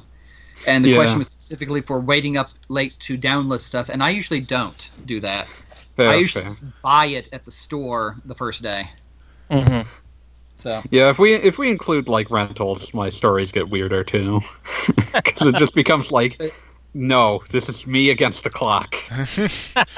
but again, I'm over here in Japan, and I mean when Dragon Quest IX came out, I was able to pre-order that through my through the convenience store next to the kindergarten where I was working, and I picked it up before my Saturday classes started that on the release day. Thanks, 7-Eleven. Family Mart, but yeah. Family Mart should have known. Yep. So yeah, I was able to show off to my elementary school students that day. Check it out, new Dragon Quest. Yeah. Oh, when Dragon Quest VIII came out, I remember skipping out on lunch to run over to GameStop, get the game and the guide, and I literally sat in the closet of my classroom, just flipping through that guide for about 45 minutes during my afternoon planning time. Dragon Quest VIII's guide is not very good. It was pretty, though. It's very pretty. Got a lot of good artwork. In terms of like a, helping you get through the game, it's not very good. No, it's a spoiler-free guide, and it builds if itself. I'm buying the damn guide, if I'm buying the guide, damn it, spoil stuff. Yeah, like it builds itself as an atlas, and it's like that's not. It is not useful. Like it's not bad. Like there are places where you would need that, but I mean, like you need more than that. I will say it was more than worth it just to have all those alchemy recipes. The alchemy recipes, when people hadn't worked them out in English, were like, oh, needle in a haystack. Yep. I don't know where you'd find any of that crap in game. Like there's some of them that like it'll hint at, but otherwise a lot of it just feels like trial and error. And especially because like you would get a combination that worked, and if you didn't know what it did, you were going to have to like sit there for 10 minutes waiting for it to actually alchemize. Not just sit there, you'd have to move. Yeah, you could. Oh yeah, it would only work if you were actually taking steps. Yep. Oh gosh, that was mean. The instantaneous alchemy from everything else. Oh, speaking of alchemy, that's something at Dragon Quest X. I actually tried weaponsmithing. It's exactly the fun size forge from Dragon Quest XI. Huh. That makes sense. So, yep, that is where that came about. And then 11S made it so much more convenient that I could interface with it. But, like most things in the olden days, I was joking with a couple friends. I'm like, oh, it's not the fun size forge. It's a forge that basically takes up an entire room in every castle, in every city you go to. You walk in and there's like molten lava, molten iron, and whatever flowing through the middle of the room, and all the people. It's more like the big forge in Dragon Quest XI. Exactly. It's like 1950s computer compared to our fun-size pocket computers, phones. God, now. I love the existence of like the need to differentiate when talking about 80s computers between mini computers and microcomputers. Very different objects. Very, very different objects. But let's see. I think I'm trying to remember some midnight releases I went to, and I'm pretty sure I picked up Mass Effect 2 at midnight for some reason, despite the fact that I think I was like in the end game of 1, but hadn't quite finished it yet. So I think You had to have it. Yeah, well, I think I actually stayed up that late that night and finished it and started up 2. What a way to start. Yeah. I think one of the nothing interesting happened, but I picked up Final Fantasy 13 and played that one super late because I had taken the next day off smartly and enjoyed the hell out of that. But I can't think of anything too crazy.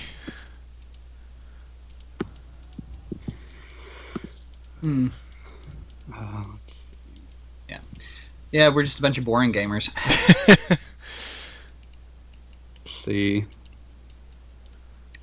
I remember, I think I stayed up, like I'm thinking of like rentals where I like stayed up to try to make sure that I got through them. I rented the Dot Hack games because that financially just made a lot more sense for me, but they were just long enough that it was like a photo finish to actually finish them that way the first time. So, not a recommended way to play, but certainly adds more thrill to fighting the final boss. I definitely managed to make that work for Infection. It didn't work for Mutation, where you get like a mid-game boss that is ungodly, hatefully hard if you haven't been grinding fairly and trading for better equipment fairly regularly. In conclusion, some 16 years on, cursing warning, fuck you, Cubia. But let's see. I think the oldest game I can think of, like, this was something that, this game is quite short, but I also only had it for a couple of days and wanted to desperately get through it because I was a huge fan of the first one. I stayed up late finishing Klonoa 2 on PS2, which was, I think I'm the only person that wanted a PS2 early on because I wanted to play Klonoa 2. Probably but other so. people should have, because Klonoa is awesome. Everyone go play Klonoa. The Wii remake is likely quite cheap at this stage. The PS1 version was available on PS3 and PSP, and was, very good. Please play Klonoa, everyone. It's very short. It's a good platformer. There's a bazillion Japan-only spin-offs that no one's ever played. I think there's supposed to be... Namco trademarked a Klonoa Encore, so that might be coming to Switch as well. If that happens, all of you need to buy it for me. Yeah. I was going to say, if there's anything in particular you would like me to track down over here, I can see what I can find.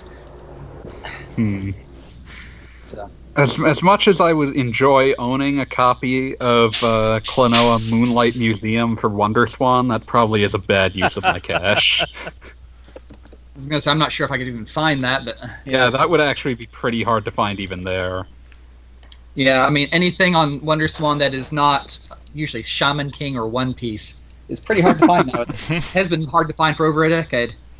I found like there are like specialty game stores in Seattle that have some WonderSwan games that like my dream of like when I have more disposable income is pick up a WonderSwan and grab like their copies of like Super Robot Wars Compact. But it's a one it's of a these bad days I'm user gonna model. find. One of these days I'm going to find the Atelier game for WonderSwan Oh yeah, there is an Italian or something less than $80. Yeah. The WonderSwan, I'm trying to think of, like, what's the most expensive WonderSwan game, and then it just popped into my head, there's no way that it's not Judgment Silver Sword. So, yeah, I'm. Anyone even knows what that is, I'm impressed. Yeah, no. So, for those who Exclusive is what it is. for those who don't know, Judgment Silver Sword was a Dojin fan sequel to Radiant Silvergun, that was released semi-officially on the WonderSwan. That's like one of the last titles for it, and I think maybe like 500 copies ever actually got printed. Copies sold out within a few hours, and maybe 500 of them ever actually happened. Wow. And like it is possible to get it now. It's on Steam as Judgment Silver Sword Resurrection, but yeah, like it's probably the rarest WonderSwan game. If it's not, I'll be impressed. But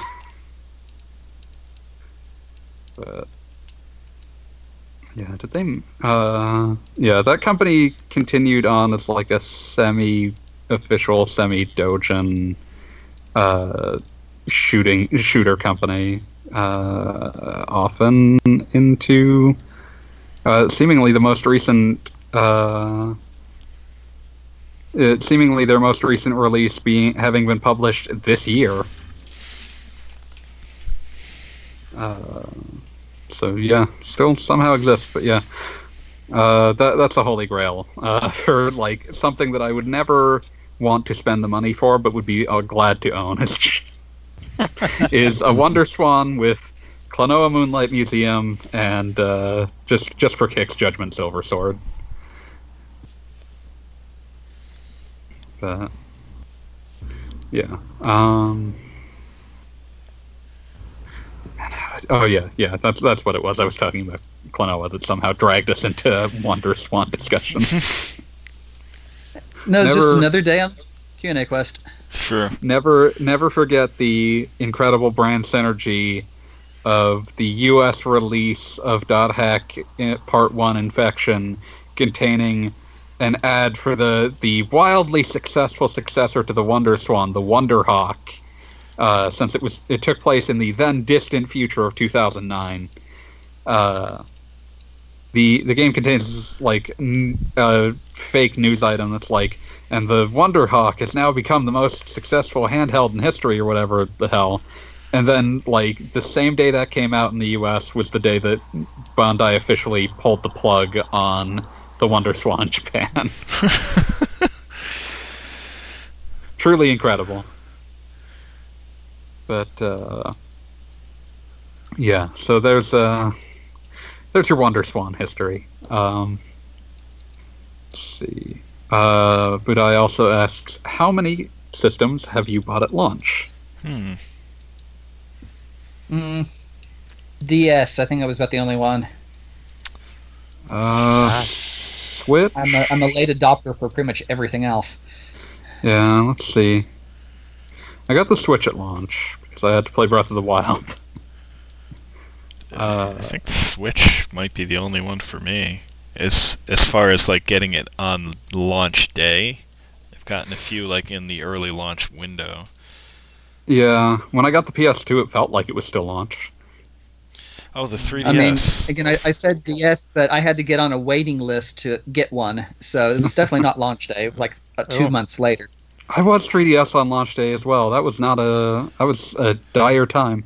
Yeah, I think I did Vita too. Oh, that remained a dire time. What 3DS game did you get at launch, Wheels? Street Fighter? Street Fighter sounds right. That's what I picked up because like it's just like, what else were you gonna get? Were you the Steel Diver child? Hell no. What the hell else came out at launch? Nintendogs and Cats, Steel Diver, that Ghost Recon strategy game. I may have bought that and not played it. I know a lot of people did. That system suddenly like sprang into relevance about 6 months later. Yeah. And hey, I played a lot of the Ambassador games, so I didn't get completely screwed. I think the Vita game should be pretty obvious, though. Uncharted? Yes. That was like the launch game, I guess. There are a lot of Vita launch games, but no one wants to remember any of them because they all have names like Army Corps of Hell. Does anyone remember that happening? Yes. Didn't buy it. I remember it. I see the PlayStation blog has all the sweet details on the PS Vita launch. Like, Ooh. what do we got here? Escape Plan, Hot Shots Golf World Invitational. I probably bought that at some point. Little Deviants, Mod Nation Racers Road Trip. Oh, that game sucks. That's a depressing revelation because that means you bought it. Super Stardust Delta. Gravity Rush wasn't a launch title, was it? It's listed here as launch window, but I don't think it came out until June, and the Vita came out in like February. Yes, I mean Uncharted kept me busy for a while, but man, that game had to use all the features in the Vita, and you got that butt touch, you got that gyroscoping. There's a part where you have to row like a canoe. Yeah. I think using one of either the touch screen or the rear touchpad that really pissed me off. That worked in Ape Escape back in like 1998 because they just had to use the analog sticks and that was intuitive. Like, I remember like people complaining. I never played this because I don't actually like Uncharted, but listen, it's just bad Gears of War. But I remember. Okay, I'm sorry. Continue. I remember people complaining that you had to there was like a sniper weapon in that to use it you had to like hit the touch screen to cause it to zoom in, and it was just like, why would you ever do that? Yeah, it was not good. Also, that touch screen was how you use melee attacks. It was an ill-advised set of controls. Let's see, other launch window titles. Gravity Rush, that's very generous to describe that as launch. MLB 12 The Show, Wheels might have owned that at some stage. Yep. Pretty sure that had a Red Sox player on it, so yeah. Something called Reality Fighters. And before you go on, I shouldn't sound too down on that because the MLB The Show games on Vita were actually fantastic. Oh, I believe it. I hope that the MLB games that are now coming to all platforms from Sony are still good. Oh, I'm destroyed by that every time I remember it. I can't wait for that. Meanwhile, the NFL announces that EA will continue to be the sole proprietor of NFL games. Let's see. Something called Unit 13 that I have no idea what it even was. It's a cover-based shooter. Oh, So it's okay, that makes sense. It's okay. Army Corps of Hell, as previously mentioned.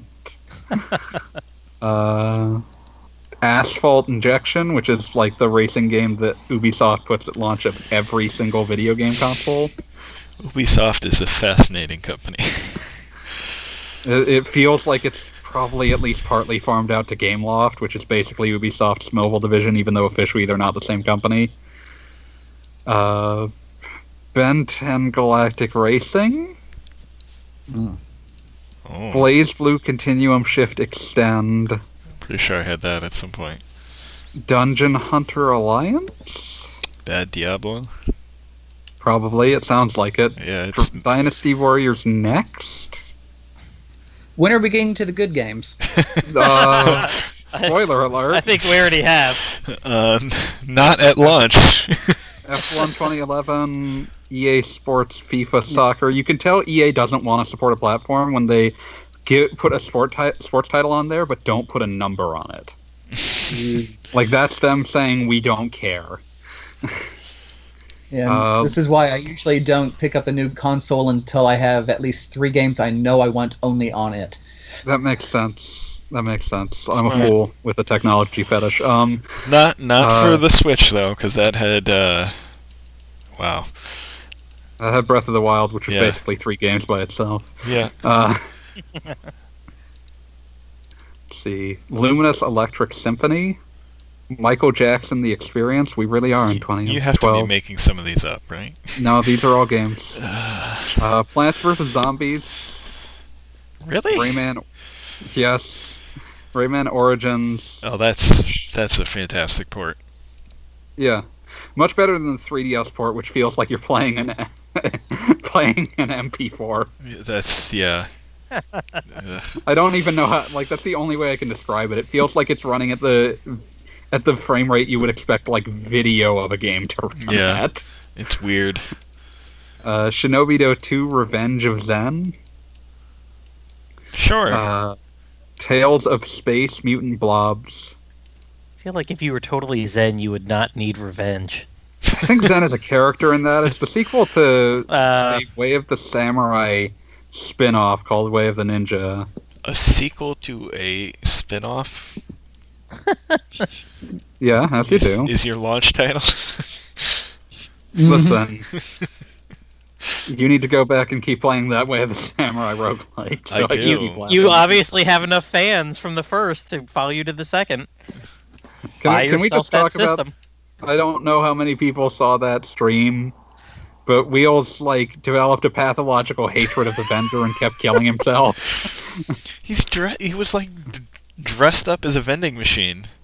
I know, that makes him a pure soul, and if you try and kill him, he blows up. You played roguelikes. You know what happens when you attack the shopkeep. I don't usually attack the shopkeep. Okay, Touch My Katamari, possibly the worst Katamari game. That's not a good title either. Yeah, it's not. It's not. But that is not a good Katamari game either. Like, as a huge Katamari fan, I was just like, oh, please stop, he's dead.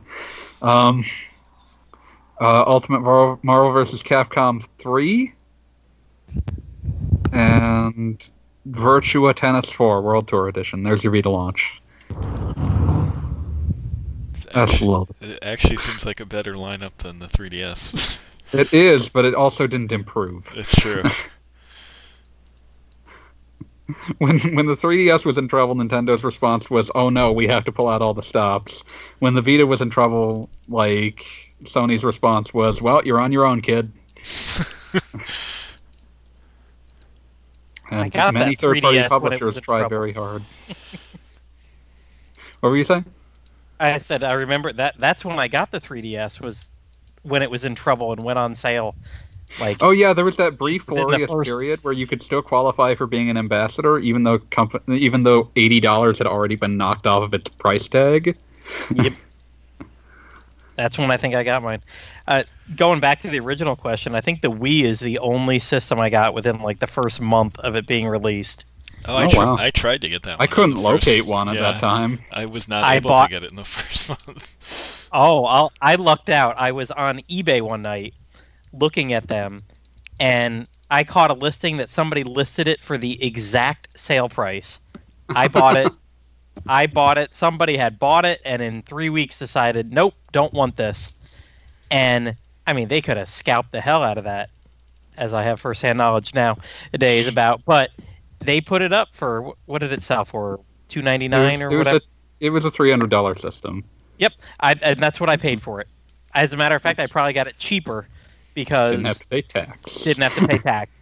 I probably had to pay $10 shipping or whatever, because that was back in the day where you sent them a check and they would wait till the check cleared before you mailed it back the system.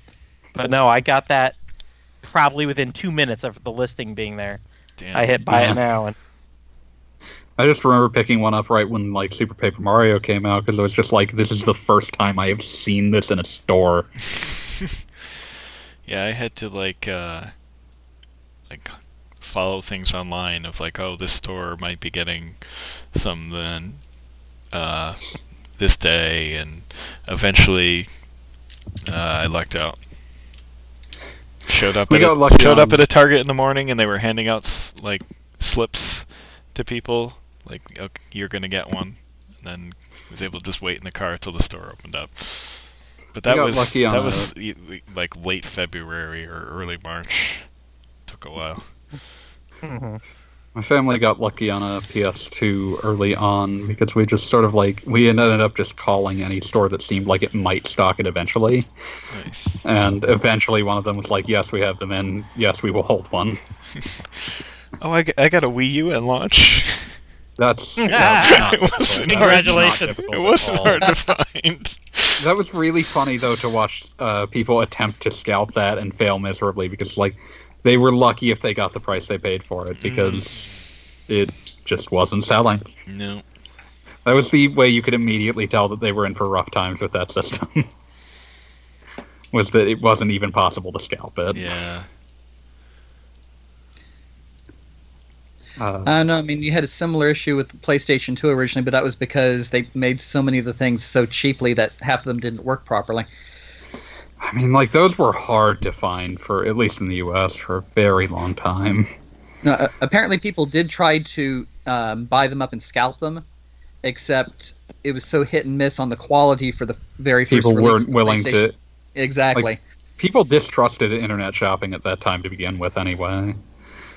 That's a weird thing to think about, but, October 2000, people did not trust eBay. Hey, I now trust eBay more than Amazon. Fair. But yeah, it's weird to think about now, but yeah, so it was really just could you find it nearby? Hope you're lucky. You're not actually lucky if you manage to get a PS2 before October of 2001 because that first year is completely dire. Let's all play Ring of Red. What's Ring of Red? You don't know. It's actually pretty good. It's one of the highlights of that year. It's not a sign that your Xbox is about to break? No, not at that time. That's exactly what I was thinking. I'm like, Ring of Red was a mecha strategy game? It was something, It was one of those things that you wouldn't think of it as a title to release early on in a new console's lifetime, and you especially would not think of it as a title to be released early in the lifetime in the US. But let's see, I'm trying to think of just the dire selection of PS2 games you could get in February of 2001, and it's all well, there's all those awful launch games I hope you like Fantavision and Evergrace. Play Ring of Red, Shadow of Destiny. You were desperately hoping that Dark Cloud was going to be good. Spoilers, sorry, buddy. I was gonna say PlayStation 2. That's one I didn't buy until Romancing Saga and Devil Summoner Raido were available. Yeah. By that point, it had a great library, but yeah. 2005. Yep. Otherwise, I'm trying to think of other ones. You could play Oni, the incredible, Ghost in the Shell knockoff that happened when Rockstar and Bungie came forward and worked together. That was the time. I love that game. That game came out right before both of those companies exploded into being the two of the biggest companies of that generation. Yeah. And they came together to produce a game that looks like someone watched Ghost in the Shell and then proceeded to make a video game, but with less introspection and more really bad shooting. It's not great. Yeah. It's a bad game.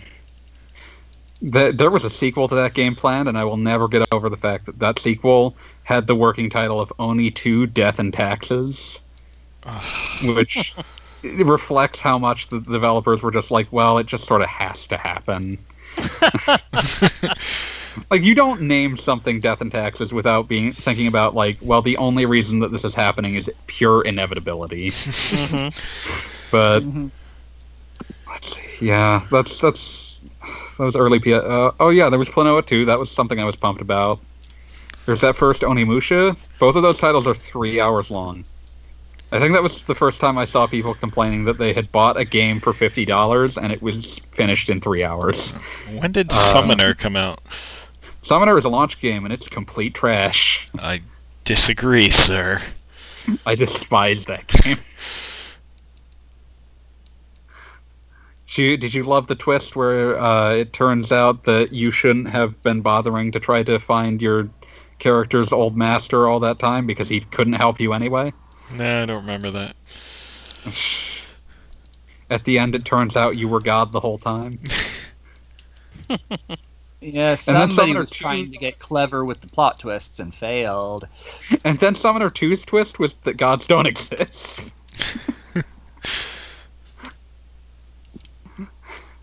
Somebody's getting way too clever. Listen, we are talking about the developers that went on to make Saints Row, so...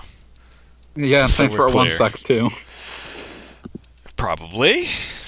Really bad, Wheels, I'm sorry. No, I haven't played it. Why is this making me suddenly think of Daikatana? Oh, God, why? Just because I was thinking, okay, really awful game, I'm super hyped at first, stupid title, because that's not even how you pronounce this kanji, and, yeah. It's fine. Everything's fine. And, I did not realize that the Game Boy Color game for the series was produced by Kemco. Oh, God, and it's the better game. And it's the better game, apparently, yes. I didn't even know there was a Game Boy game. Yeah, Game Boy Color version. Wow. It was released only in Europe. It was, decided however... against North American and Japanese release due to poor reputation of Daikatana brand. John Romero, however, did put the ROM officially on his site for a while there. Yeah. At Romero's request, the title was adapted as a top-down dungeon crawler in the style of early Zelda games. And Link's Awakening. There's a lot of references in Daikatana to frickin' Romero's love of old Nintendo games, which shouldn't surprise anyone because early id is full of fans of old Nintendo games to the point where the first game that they pitched was a port of Super Mario Bros. 3 to the PC. But yeah, so yeah. In conclusion, early PS2 was not a fun time. Not recommended. Let's see. Let's hit these last couple questions that Budai gave us. Is gaming a rich man's hobby? A rich man's hobby or an affordable one? It depends on how you're going to approach it.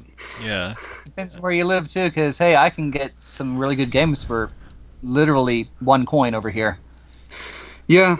I mean, you keep an eye out on the digital sales, like, especially with... you'll get some real cheap stuff on digital shops as well. I mean, I picked up Cosmic Star Heroine for $2. Yeah. So It was $1.50 this week. Yeah, $1.50. That's what it was. Yep. It's like 90% off that. How can I say no? Coin. Yep.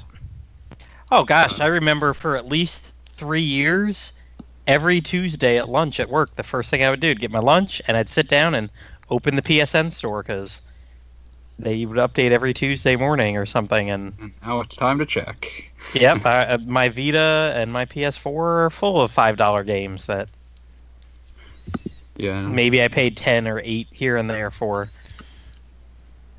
Ironically, the games that are labeled free to play are probably the least cheap in this metric, but well, I mean, it depends on how you play them and like what you want to get out of them necessarily. Fair enough, but at yeah, the same time, also yes. Yes. And I mean, I've been playing a lot of games with my son this year. And the way we've done it is kind of an accelerated version of how I usually do my gaming. Like, we'll buy a game. I bought Luigi's Mansion 3. I think I paid $50 brand new for it. Free shipping through... That held value, though, so that probably sold pretty well. And that's the thing. I just sold it last week for $46 used. So, I mean, between, like, what PayPal took their cut and eBay's costing $4. You paid maybe $10 for a fair bit. I paid $10. Yeah. So a lot of these, and that's a new game on Switch. I mean, if you're getting into gaming now, think of all these games that are out there for dirt cheap that you can go download. Dumpster diving. Yeah. There was a. I mean, if you're looking for physical only, obviously you're going to pay more. But yeah, these digital shops are full of tons of games that are. Look, you can play Final Fantasy IX now for what, $15 from the eShop, and. That's fine. But yeah, I think the way that I would also look at it is that video games represent a really high value to individual purchase. Like, just in terms of if you're going to finish a game, the amount of like money per hour tends to be much. Like, you know, you get a streaming service for movies or something, like that's going to change the calculus, but like value per hour of like a discreetly purchased product, like games are just going to outstrip most forms of entertainment other than books. But other recommendations, in a couple of years, the PS4 and Xbox are going to start having most of their games in clearance. That is the time. Yeah. I did that. I was a scavenger of PS2 bargain bins and own a number of very strange video games because of it. That's how I found out about Breath of Fire Dragon Quarter. Oh man, just grabbing it from a bargain bin. PSA news alert, that game finally doesn't have horrendous like graphical text glitch artifacts on PCSX2. Wink wink. Play it. It's awesome. It's a good game. It's the best game in the series. I will finally play Breath of Fire 3 sometime in the near future. So, I'm sorry. I promise I will be kind. Unlike a certain rolling friend. But yeah. It's very much a hobby that depends on your approach. Yep. And your tastes. If you like older RPGs, you may have to dish out some money. Yeah, those are a killer. Thankfully, like, man, remember when it was just like pulling teeth to try to find Atlas games? Yeah. Like, the PS2 was thankfully the end of that concept, but I mean, even I remember you can even find a lot of those. Maybe it's not the case again now, but there was a time where they reprinted a bunch of those, and you could find like all the rare Atlas PS2 games. I remember before the reprint, picking up a copy of Shin Megami Tensei Nocturne and feeling like and realizing that at the time this was the case, feeling like I'd gotten a deal because I got a copy for only $50 that didn't have a case. I really do need to play that sometime because I still have my PlayStation 2 copy that came with Devil Summoner Raido too. Oh, the Chronicles Maniacs edition. Yes. Get that Dante replaced with Raido. Yep. And it's just the case where I just never actually had I rarely ever have the time on consoles, or in this case, have the consoles hooked up anymore. That would be a very ideal game for it to be ported to Switch. Think maybe you could get on that Atlas? Probably not. No, they're busy on the Persona 5 port. Bring Persona 5 and finish that Shin Megami Tensei 5, please and thank you. I just need an excuse to dump another 120 hours into Persona 5 Orion. You'll never see it coming. I have absolutely coming. So I have been playing Persona 5 dancing for the past couple days. I think I've sunk like 5 hours into it past like 48 hours, just because I needed some mindless fun after thinking too hard about translating in Dragon Quest X, and oh gosh. So just hearing that line is like, oh my god, you know how many times I've heard that song in just the... I assume that they never put in, that they probably didn't, like as DLC they should have added the new fight theme from Royal, but I assume it's not in there in any capacity. Oh, I'm sure it's, I mean, they would have to update it in the past month. Like 6 months in Japan. It came out in like last September. Oh, that's true. Nah, I just got the base game. Yeah. Oh man, but That one thing that I do like about Persona 5 dancing is every time I see GIFs of each of the characters dancing, because they all have like personality fitting dancing. Mm-hmm. And I'm a huge fan of you've got the shut-in character Futaba, who just cannot dance at all. Like every time I've seen her dancing, she it's was just, doing like, a tap awful dance at looking. one of them. Like It one just of looks she's like awful every time I see it. flat It's out just- tapping. I'm like, what the hell? That doesn't fit. No. I saw like a more normal attempt at a dance that just looked awful, and I was just like, no, that's perfect. Mm-hmm. Mm-hmm. But yeah, I don't think they added. I remember people being surprised. I don't think those have stories, unlike Persona 4 dancing. They don't. No. But given this is Persona 4 dancing story, that might be a mercy. Oh, yeah. I like in Persona 5 dancing, they're asking at one point, like, why are we doing this? And they're like, well, there's once upon a time that one of our siblings had their person like solved a really big problem through the use of dance. So we thought, why not just get together and try that again? What if we Even just though there's no danced? problem.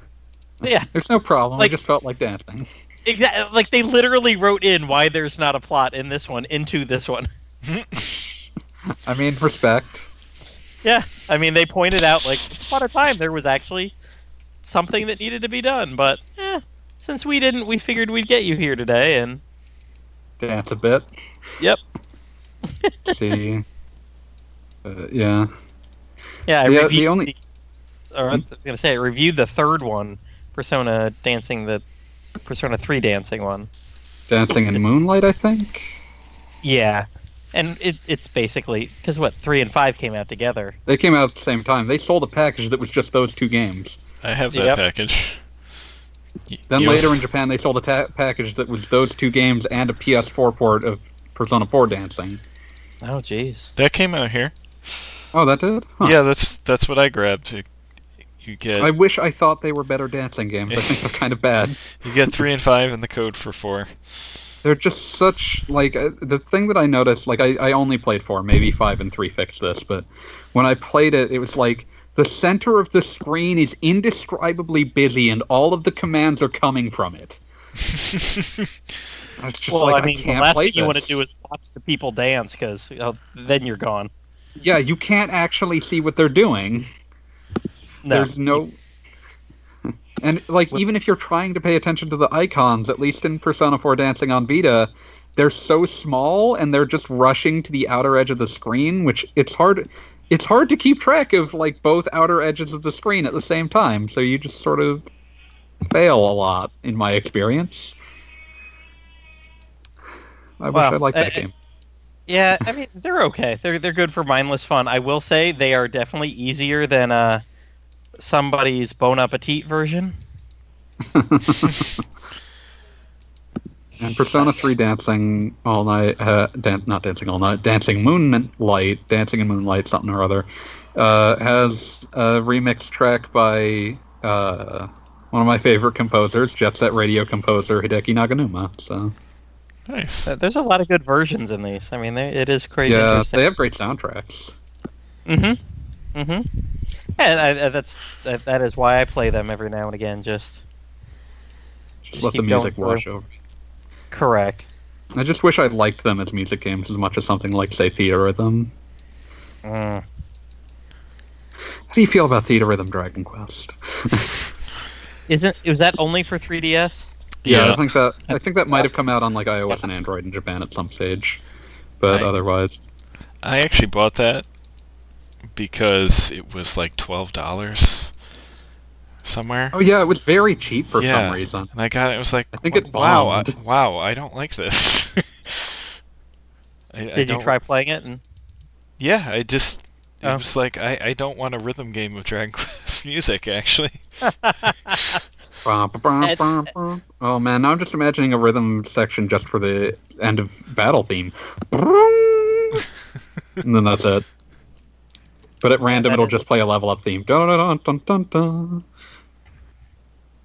that is one game I have not tried out. I don't really recommend it.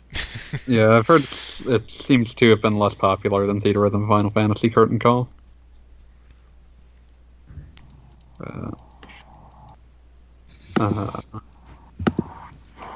Let's see, and let's hit this last Budai question. Have you ever Oh, there are two more, but one of them's just a yes or no. Have you ever self-repaired a system? Nope. I break things.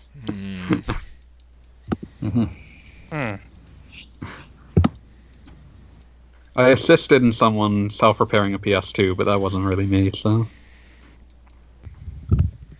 I'd have to go with no on that one. I have not even... Yeah, no. I've never had broken systems. I've lucked out on everything.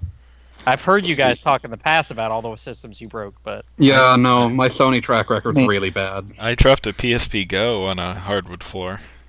Did it survive?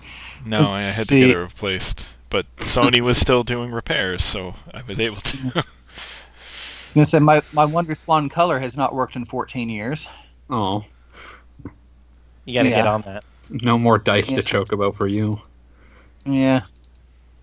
You say that as I'm watching a Chocobo chasing a dice, because I've started up. Yeah. I'm literally watching a Chocobo chasing a dice right now. Let's see. The loading screen. I've never repaired a console. Like, yeah, I'll go down the list of ones that broke for me. PS1, PS2, PS3, PSP. It's a wonder I keep buying these. It just seems like you're listing everything that Sony makes. Xbox 360. There's another one that did break. Oh, there on you me. go. Spread it around. I dropped a Game Boy once. That one stopped working, but they just replaced it for free, so it was fine. I dropped a Game Boy and it started having black lines across the screen. Yeah, that'll do it to that screen. That'll happen. Yeah. And it stayed that way until I got a Game Boy Color. Mine was a Game Boy Pocket. Well, I shouldn't say it stayed that way until I got a Game Boy Color. I stopped caring about it after I got the Game Boy Color. Let us all stand and salute the Gulf War Game Boy that Nintendo kept in a museum. No, it's at the World of Nintendo in Rockefeller. Yeah. Is it? I've seen it. It's I'm gonna have to check that out when it's safe to go to New York. Yeah, it looks like it got hit by a bomb because it did. Yeah, and still works. I love how they have it plugged in and just they left power out it on just to make sure. Yep. Yes, this object still works. My favorite story of a console was there was in like 2001 there were issues of Electronic Gaming Monthly where they would reference a Jesus GBA that they passed around the office, which someone had somehow dunked into a toilet, fished out, found that it didn't work, turned it off, tried it again 3 days later, and it worked. Huh. I had a similar story with a flash drive once, but okay.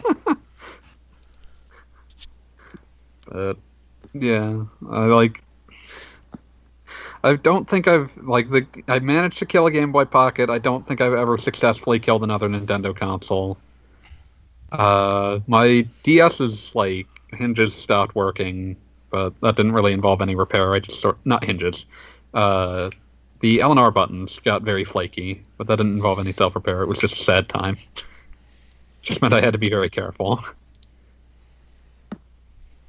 No lateral movement for you. As it turns out. And let's see.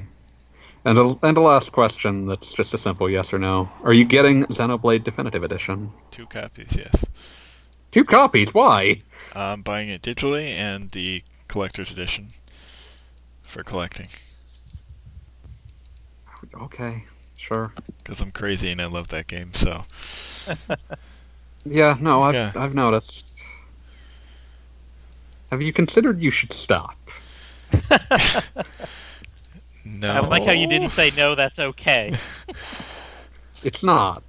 Yeah, you didn't finish saying that. So I'm not here to encourage these decisions. Listen, I want the nice art book and stuff, and the only way to get it is to just buy the damn thing. And I also Yeah, it's stupid, okay? I admit it's stupid, but I'm doing it anyway.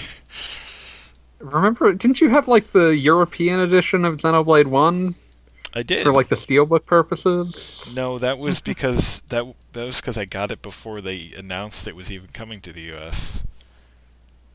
Ah. And I had already hacked my Wii at that point, so I could play a European game. Mm-hmm. And then when As you do. and then when the US version came out, I sold that version and replaced it with the other one. And that did not come with the Steelbook. I recall you wanting a Xenoblade Steelbook Yes. at some stage. Yes, for the new one. Yes. Oh. But it's basically unobtainable, and it's not worth it. You say that now.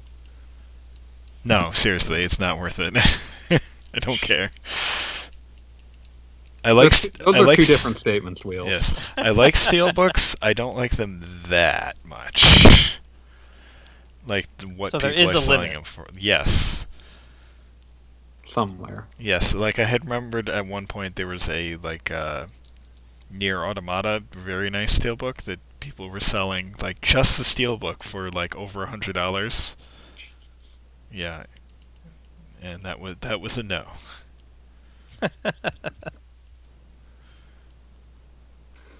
I should finish that eventually.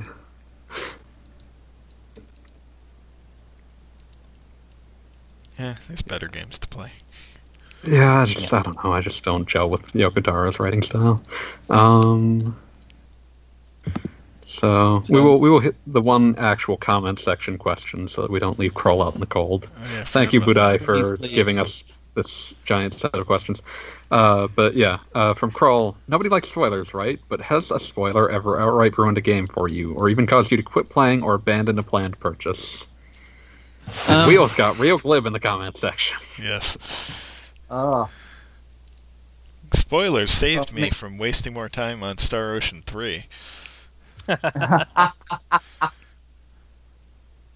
mean, most of the games I play, it's hard to find details on them at times, so I'm usually Yeah, the one giving spoilers. no one's itching to come out on Twitter to give their hot take on Blazer Drive. It was an awesome game, just don't play Yeah, for the but no one's coming out to shout what happened in it. Yeah. Or, I really do need to finish that review of Monster Strike. Yeah. Yeah. No, you don't. We already know all about it. Oh, no, not the 3DS game that's actually good. No, I was kidding. I don't know anything about it. But I think I have been in the situation where providing spoilers destroyed a human being. Oh. These were spoilers they requested because they were terrified because of the early buzz at the time. But I had the infinite lack of pleasure of spoiling Mass Effect 3's ending for someone, Oh.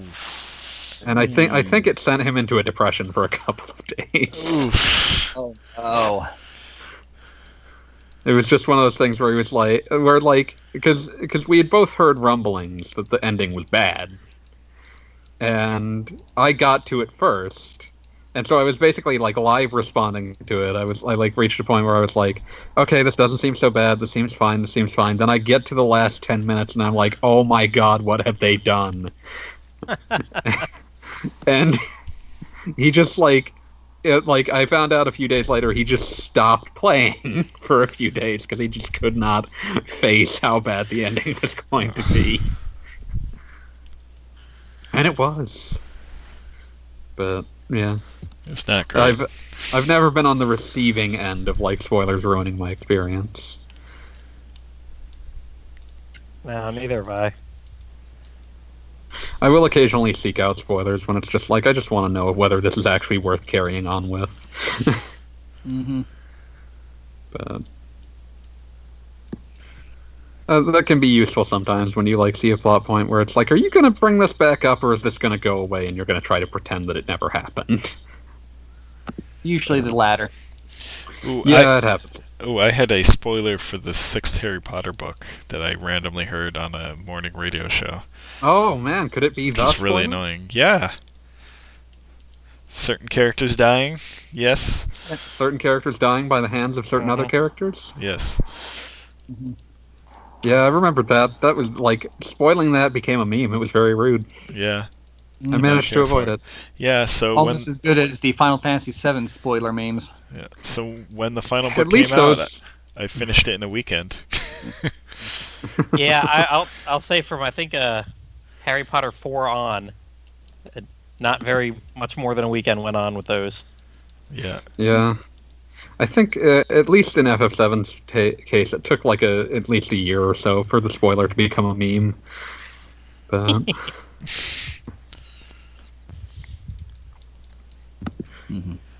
But yeah, so Yeah. That's not a spoiler that would have bothered me because I didn't care for Eris in the original version. meanwhile in FF7 remake, everyone's Yeah. like, "Do you have to?" Yeah. No. Now I'm hoping they do the unthinkable and change that because that. I'm still pulling for them changing when it happens. Also, everyone who is aware, remember again, no spoilers. Wheels is not finished. Yes. But I desperately want them to not do it when you know it's going to happen. Like, do all that build up, avert it, and then like the next game kill her off. I mean, Hurt us all again. I don't think this is spoilers, but like getting to where the plate falls, I'm like hoping, okay, maybe they'll let one of Biggs, Just a Wedge, little or Jesse airborne, still good, survive. Still good. No, it was and then when they had was it Wedge at the end running around with a cat? I'm like, oh, maybe he'll survive. And, Oh, I love his cats. They're great. yeah. I want to shake the hand of whoever modeled and animated those cats. Meow. I'd like to But shake. I really like cats, and I like calico cats. I'd like to shake the hand of everyone who voiced those characters because they made them like incredibly They're awesome. incredibly charming. Yeah. For what was basically throwaway characters in the original. They've added like the Kudos themes to they all. added to them were also very good, and I want Yeah. to. I'm waiting for some enterprising fan to make a new kind of pizza that they declare to be Midgar pizza. We know very little about it, but that just means you can get creative. It can't be as nightmarish as Neo Kobe pizza from Snatcher. For those not familiar with Snatcher, the English version, I can't remember what this is in the Japanese version. I know it's like, I think it's an actual, albeit unusual food item in Japan, but I can't remember what it was. In the English version, they changed it to Neo Kobe pizza, which is described essentially as dipping pizza into soup.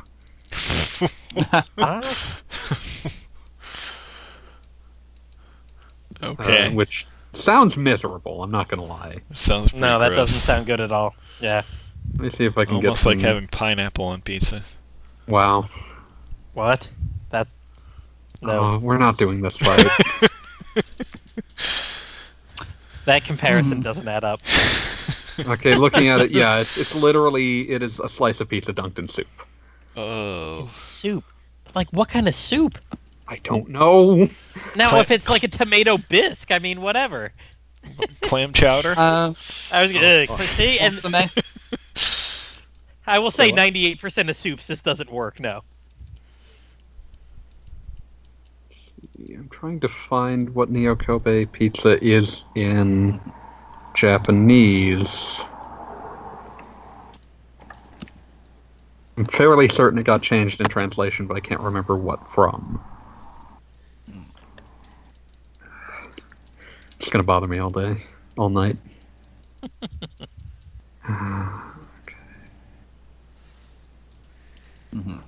Oh god. Oh, I'm just seeing all sorts of like nightmares of people actually trying it. Oh, okay. Okay. I need to find this.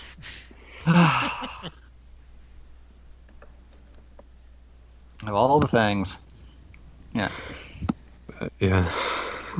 Well, I'll commiserate with people I with people I know who would know the answer, and maybe we'll have the answer next week. In the meantime, probably start plugging. Since we are out of questions.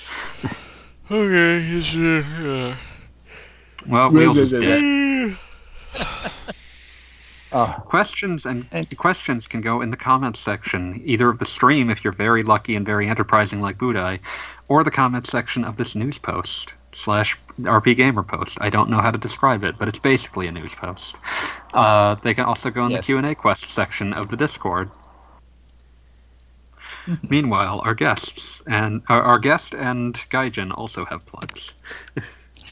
As usual, yes, I'm always plugging the series on Amazon.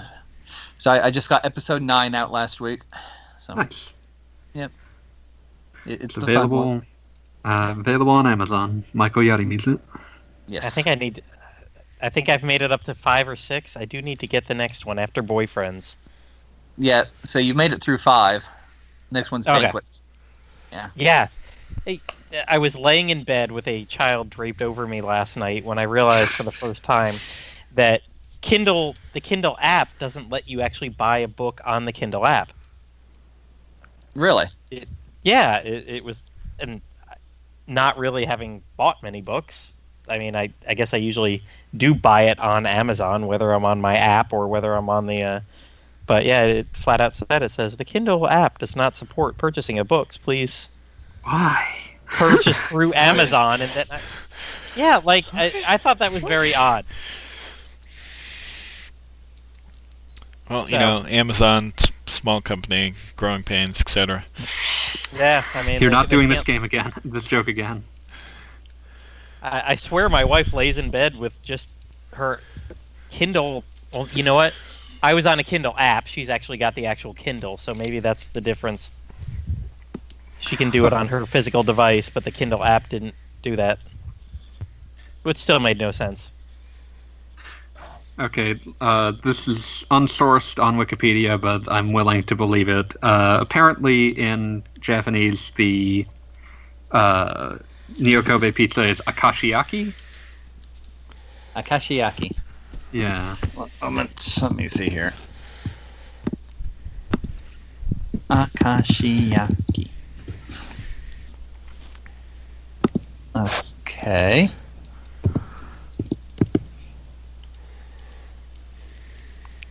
Well, okay. Akashiyaki is a kind of dumpling. Yeah, which makes the change very strange. Akashiyaki pizza. That sounds like hell. No.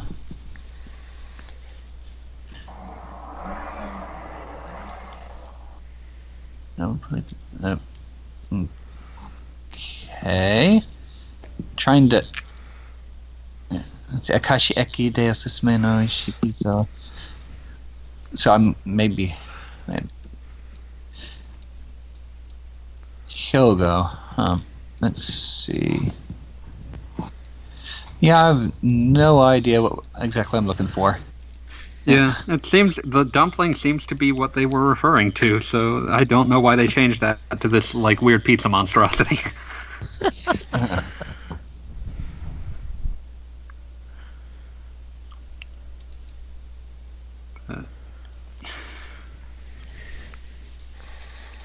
Yeah, so there's oh yeah, I've also found a Snatcher fan site that also claims that the food is akashiyaki.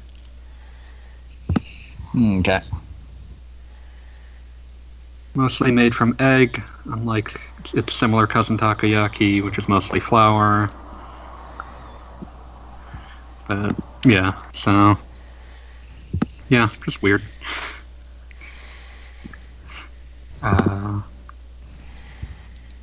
And so yeah, there's Platium 3. Do you have any plugs to do?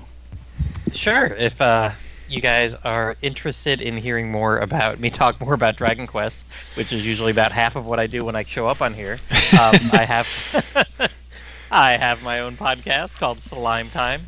I think it's DQ Slime Time to avoid all the adolescent slime videos out there. Finally, don't the want it- Nickelodeon podcast. Yeah, if you don't want to listen to a 13-year-old girl tell you 75 different slime recipes, you may want to put in a DQ Slime Time in your favorite podcast I app. don't want any answers. Oh. Well, see, I teach science, and I've been making slime in my science clubs for like 15 years after school. So it kind of surprises me now that like every adolescent kid like knows how to do this, and I'm like, when did this take off? I mean, I've been buying glue and borax for 15 years, mixing it together. It's a good times. It's fun for about 30 minutes, and then you're like, meh, whatever. Well, now I need to get rid of this disgusting object I just made. Exactly, because it's picked up every piece of dirt on the table, and of course it drips to the floor. So you get it there. It's in your hair. It's on your shirt. I love making this with groups of kindergartners the best, because then the parents come to pick them up, and I'm just like, oops, sorry. Well, I guess it's your problem now. Or the kids that have been with me for like semester after semester, and they're like, are we gonna make slime? And then I'm like, yeah, about 3 weeks into the club we'll make slime, and then like inevitably there's these two kids that are like, oh yeah, my mom says I can't bring that home next time. I played with it on my couch, I played with it in the car, I played with it near my dog. And I was like, Listen, what it do we probably say got rid every of a lot time? Listen, it saves you from vacuuming. You get rid of a lot of hair that way. I did have a parent about 10 years ago who said very nicely that, you just put a junky rag on it and take the iron, and usually it melts a little bit and soaks it up by the rag, and you get it right out of the upholstery. It's fine. That's clever. So to this That's day, real science. Yep, I tell people that all the time. I'm like, listen, man, it's glue and soap. That's all it is. Basically, You're not just gotta gonna get kill it wet. anybody. Yep, that's it. 1, 2, 3, and there's a lot of ways of doing that now. Just look up any other type of slime recipe. But if you're looking for Dragon Quest, there you go. DQ Slime Time. Please do not make an actual Dragon Quest slime out of glue and borax. No. Just buy one of the old PS2 slime controllers. It basically turns into Which slime. is melting now. Yes, Yeah. it basically turns into slime. Oh, you're right. I had 2 of them. I had 2 of them. no. I had one from Square Enix, and one I think I just bought. And yeah, one of them, one is still in its wrapper. I don't think I'll ever open it because of what happened to the other one. Nothing good will come of it anyway. It's also not a good controller. There's no point in taking it out of the wrapper. Yeah. Oh God, no! It is very uncomfortable. And yeah, 5 years afterwards, like after a move, after it'd been in a storage shed, touching that was not a fun experience. This does remind me that I need to. One of my prized video game autographs is I do have an autographed piece of Dragon Quest XI promo poster with Yuji Hoри's signature on it. Oh, nice. That's pretty rad.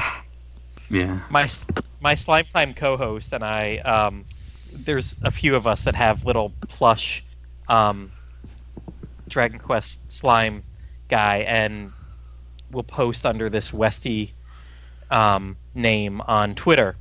And he brought one of them to, I think it was the Anime Expo in 2017 or 2018, and Yuji Horii was there just 2 years ago, and very, very clearly said that he was only signing the little tickets that they were giving, or whatever, these little things. And then he got there, and he was signing anything. He didn't care. He was like, "Oh, give me that," but he didn't get the blue slime signed. I'm like, are you serious? Why didn't you get him slimed? He's like, well, I didn't want his signature on the face, right over it. I'm like, what the hell? Have him slime the bottom.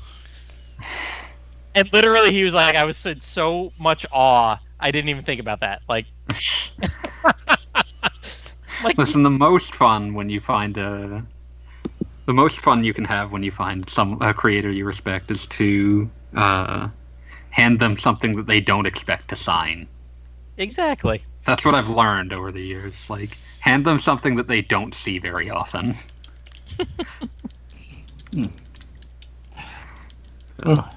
Oh, yeah. I passed by the toy store at the shopping center the other day, and they actually had a slime plushie. Oh, nice. Yes, it was probably a 3 kilogram slime plushie. I would have trouble putting my arms around this thing. It was $75. You get what you pay for. That's a lot of slime. I was gonna say, I was wondering what was the surprise about seeing some sort of slime in Japan, but Yeah. okay, that's a big one. That's noteworthy. Big boy. That's a king slime by itself. That's it's a just king missing the crown. Yeah.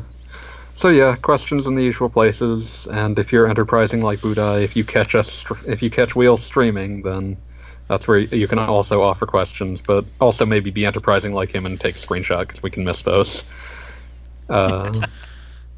Thank you to our questioners Budai and Kroll. You have saved us from, well, me probably talking about Wild Arms for an additional hour or so. Xenoblade is live. Yeah, but I didn't have the digital version now, did I? No. But yeah, as for the rest, well, see you, Space Cowboys. See ya.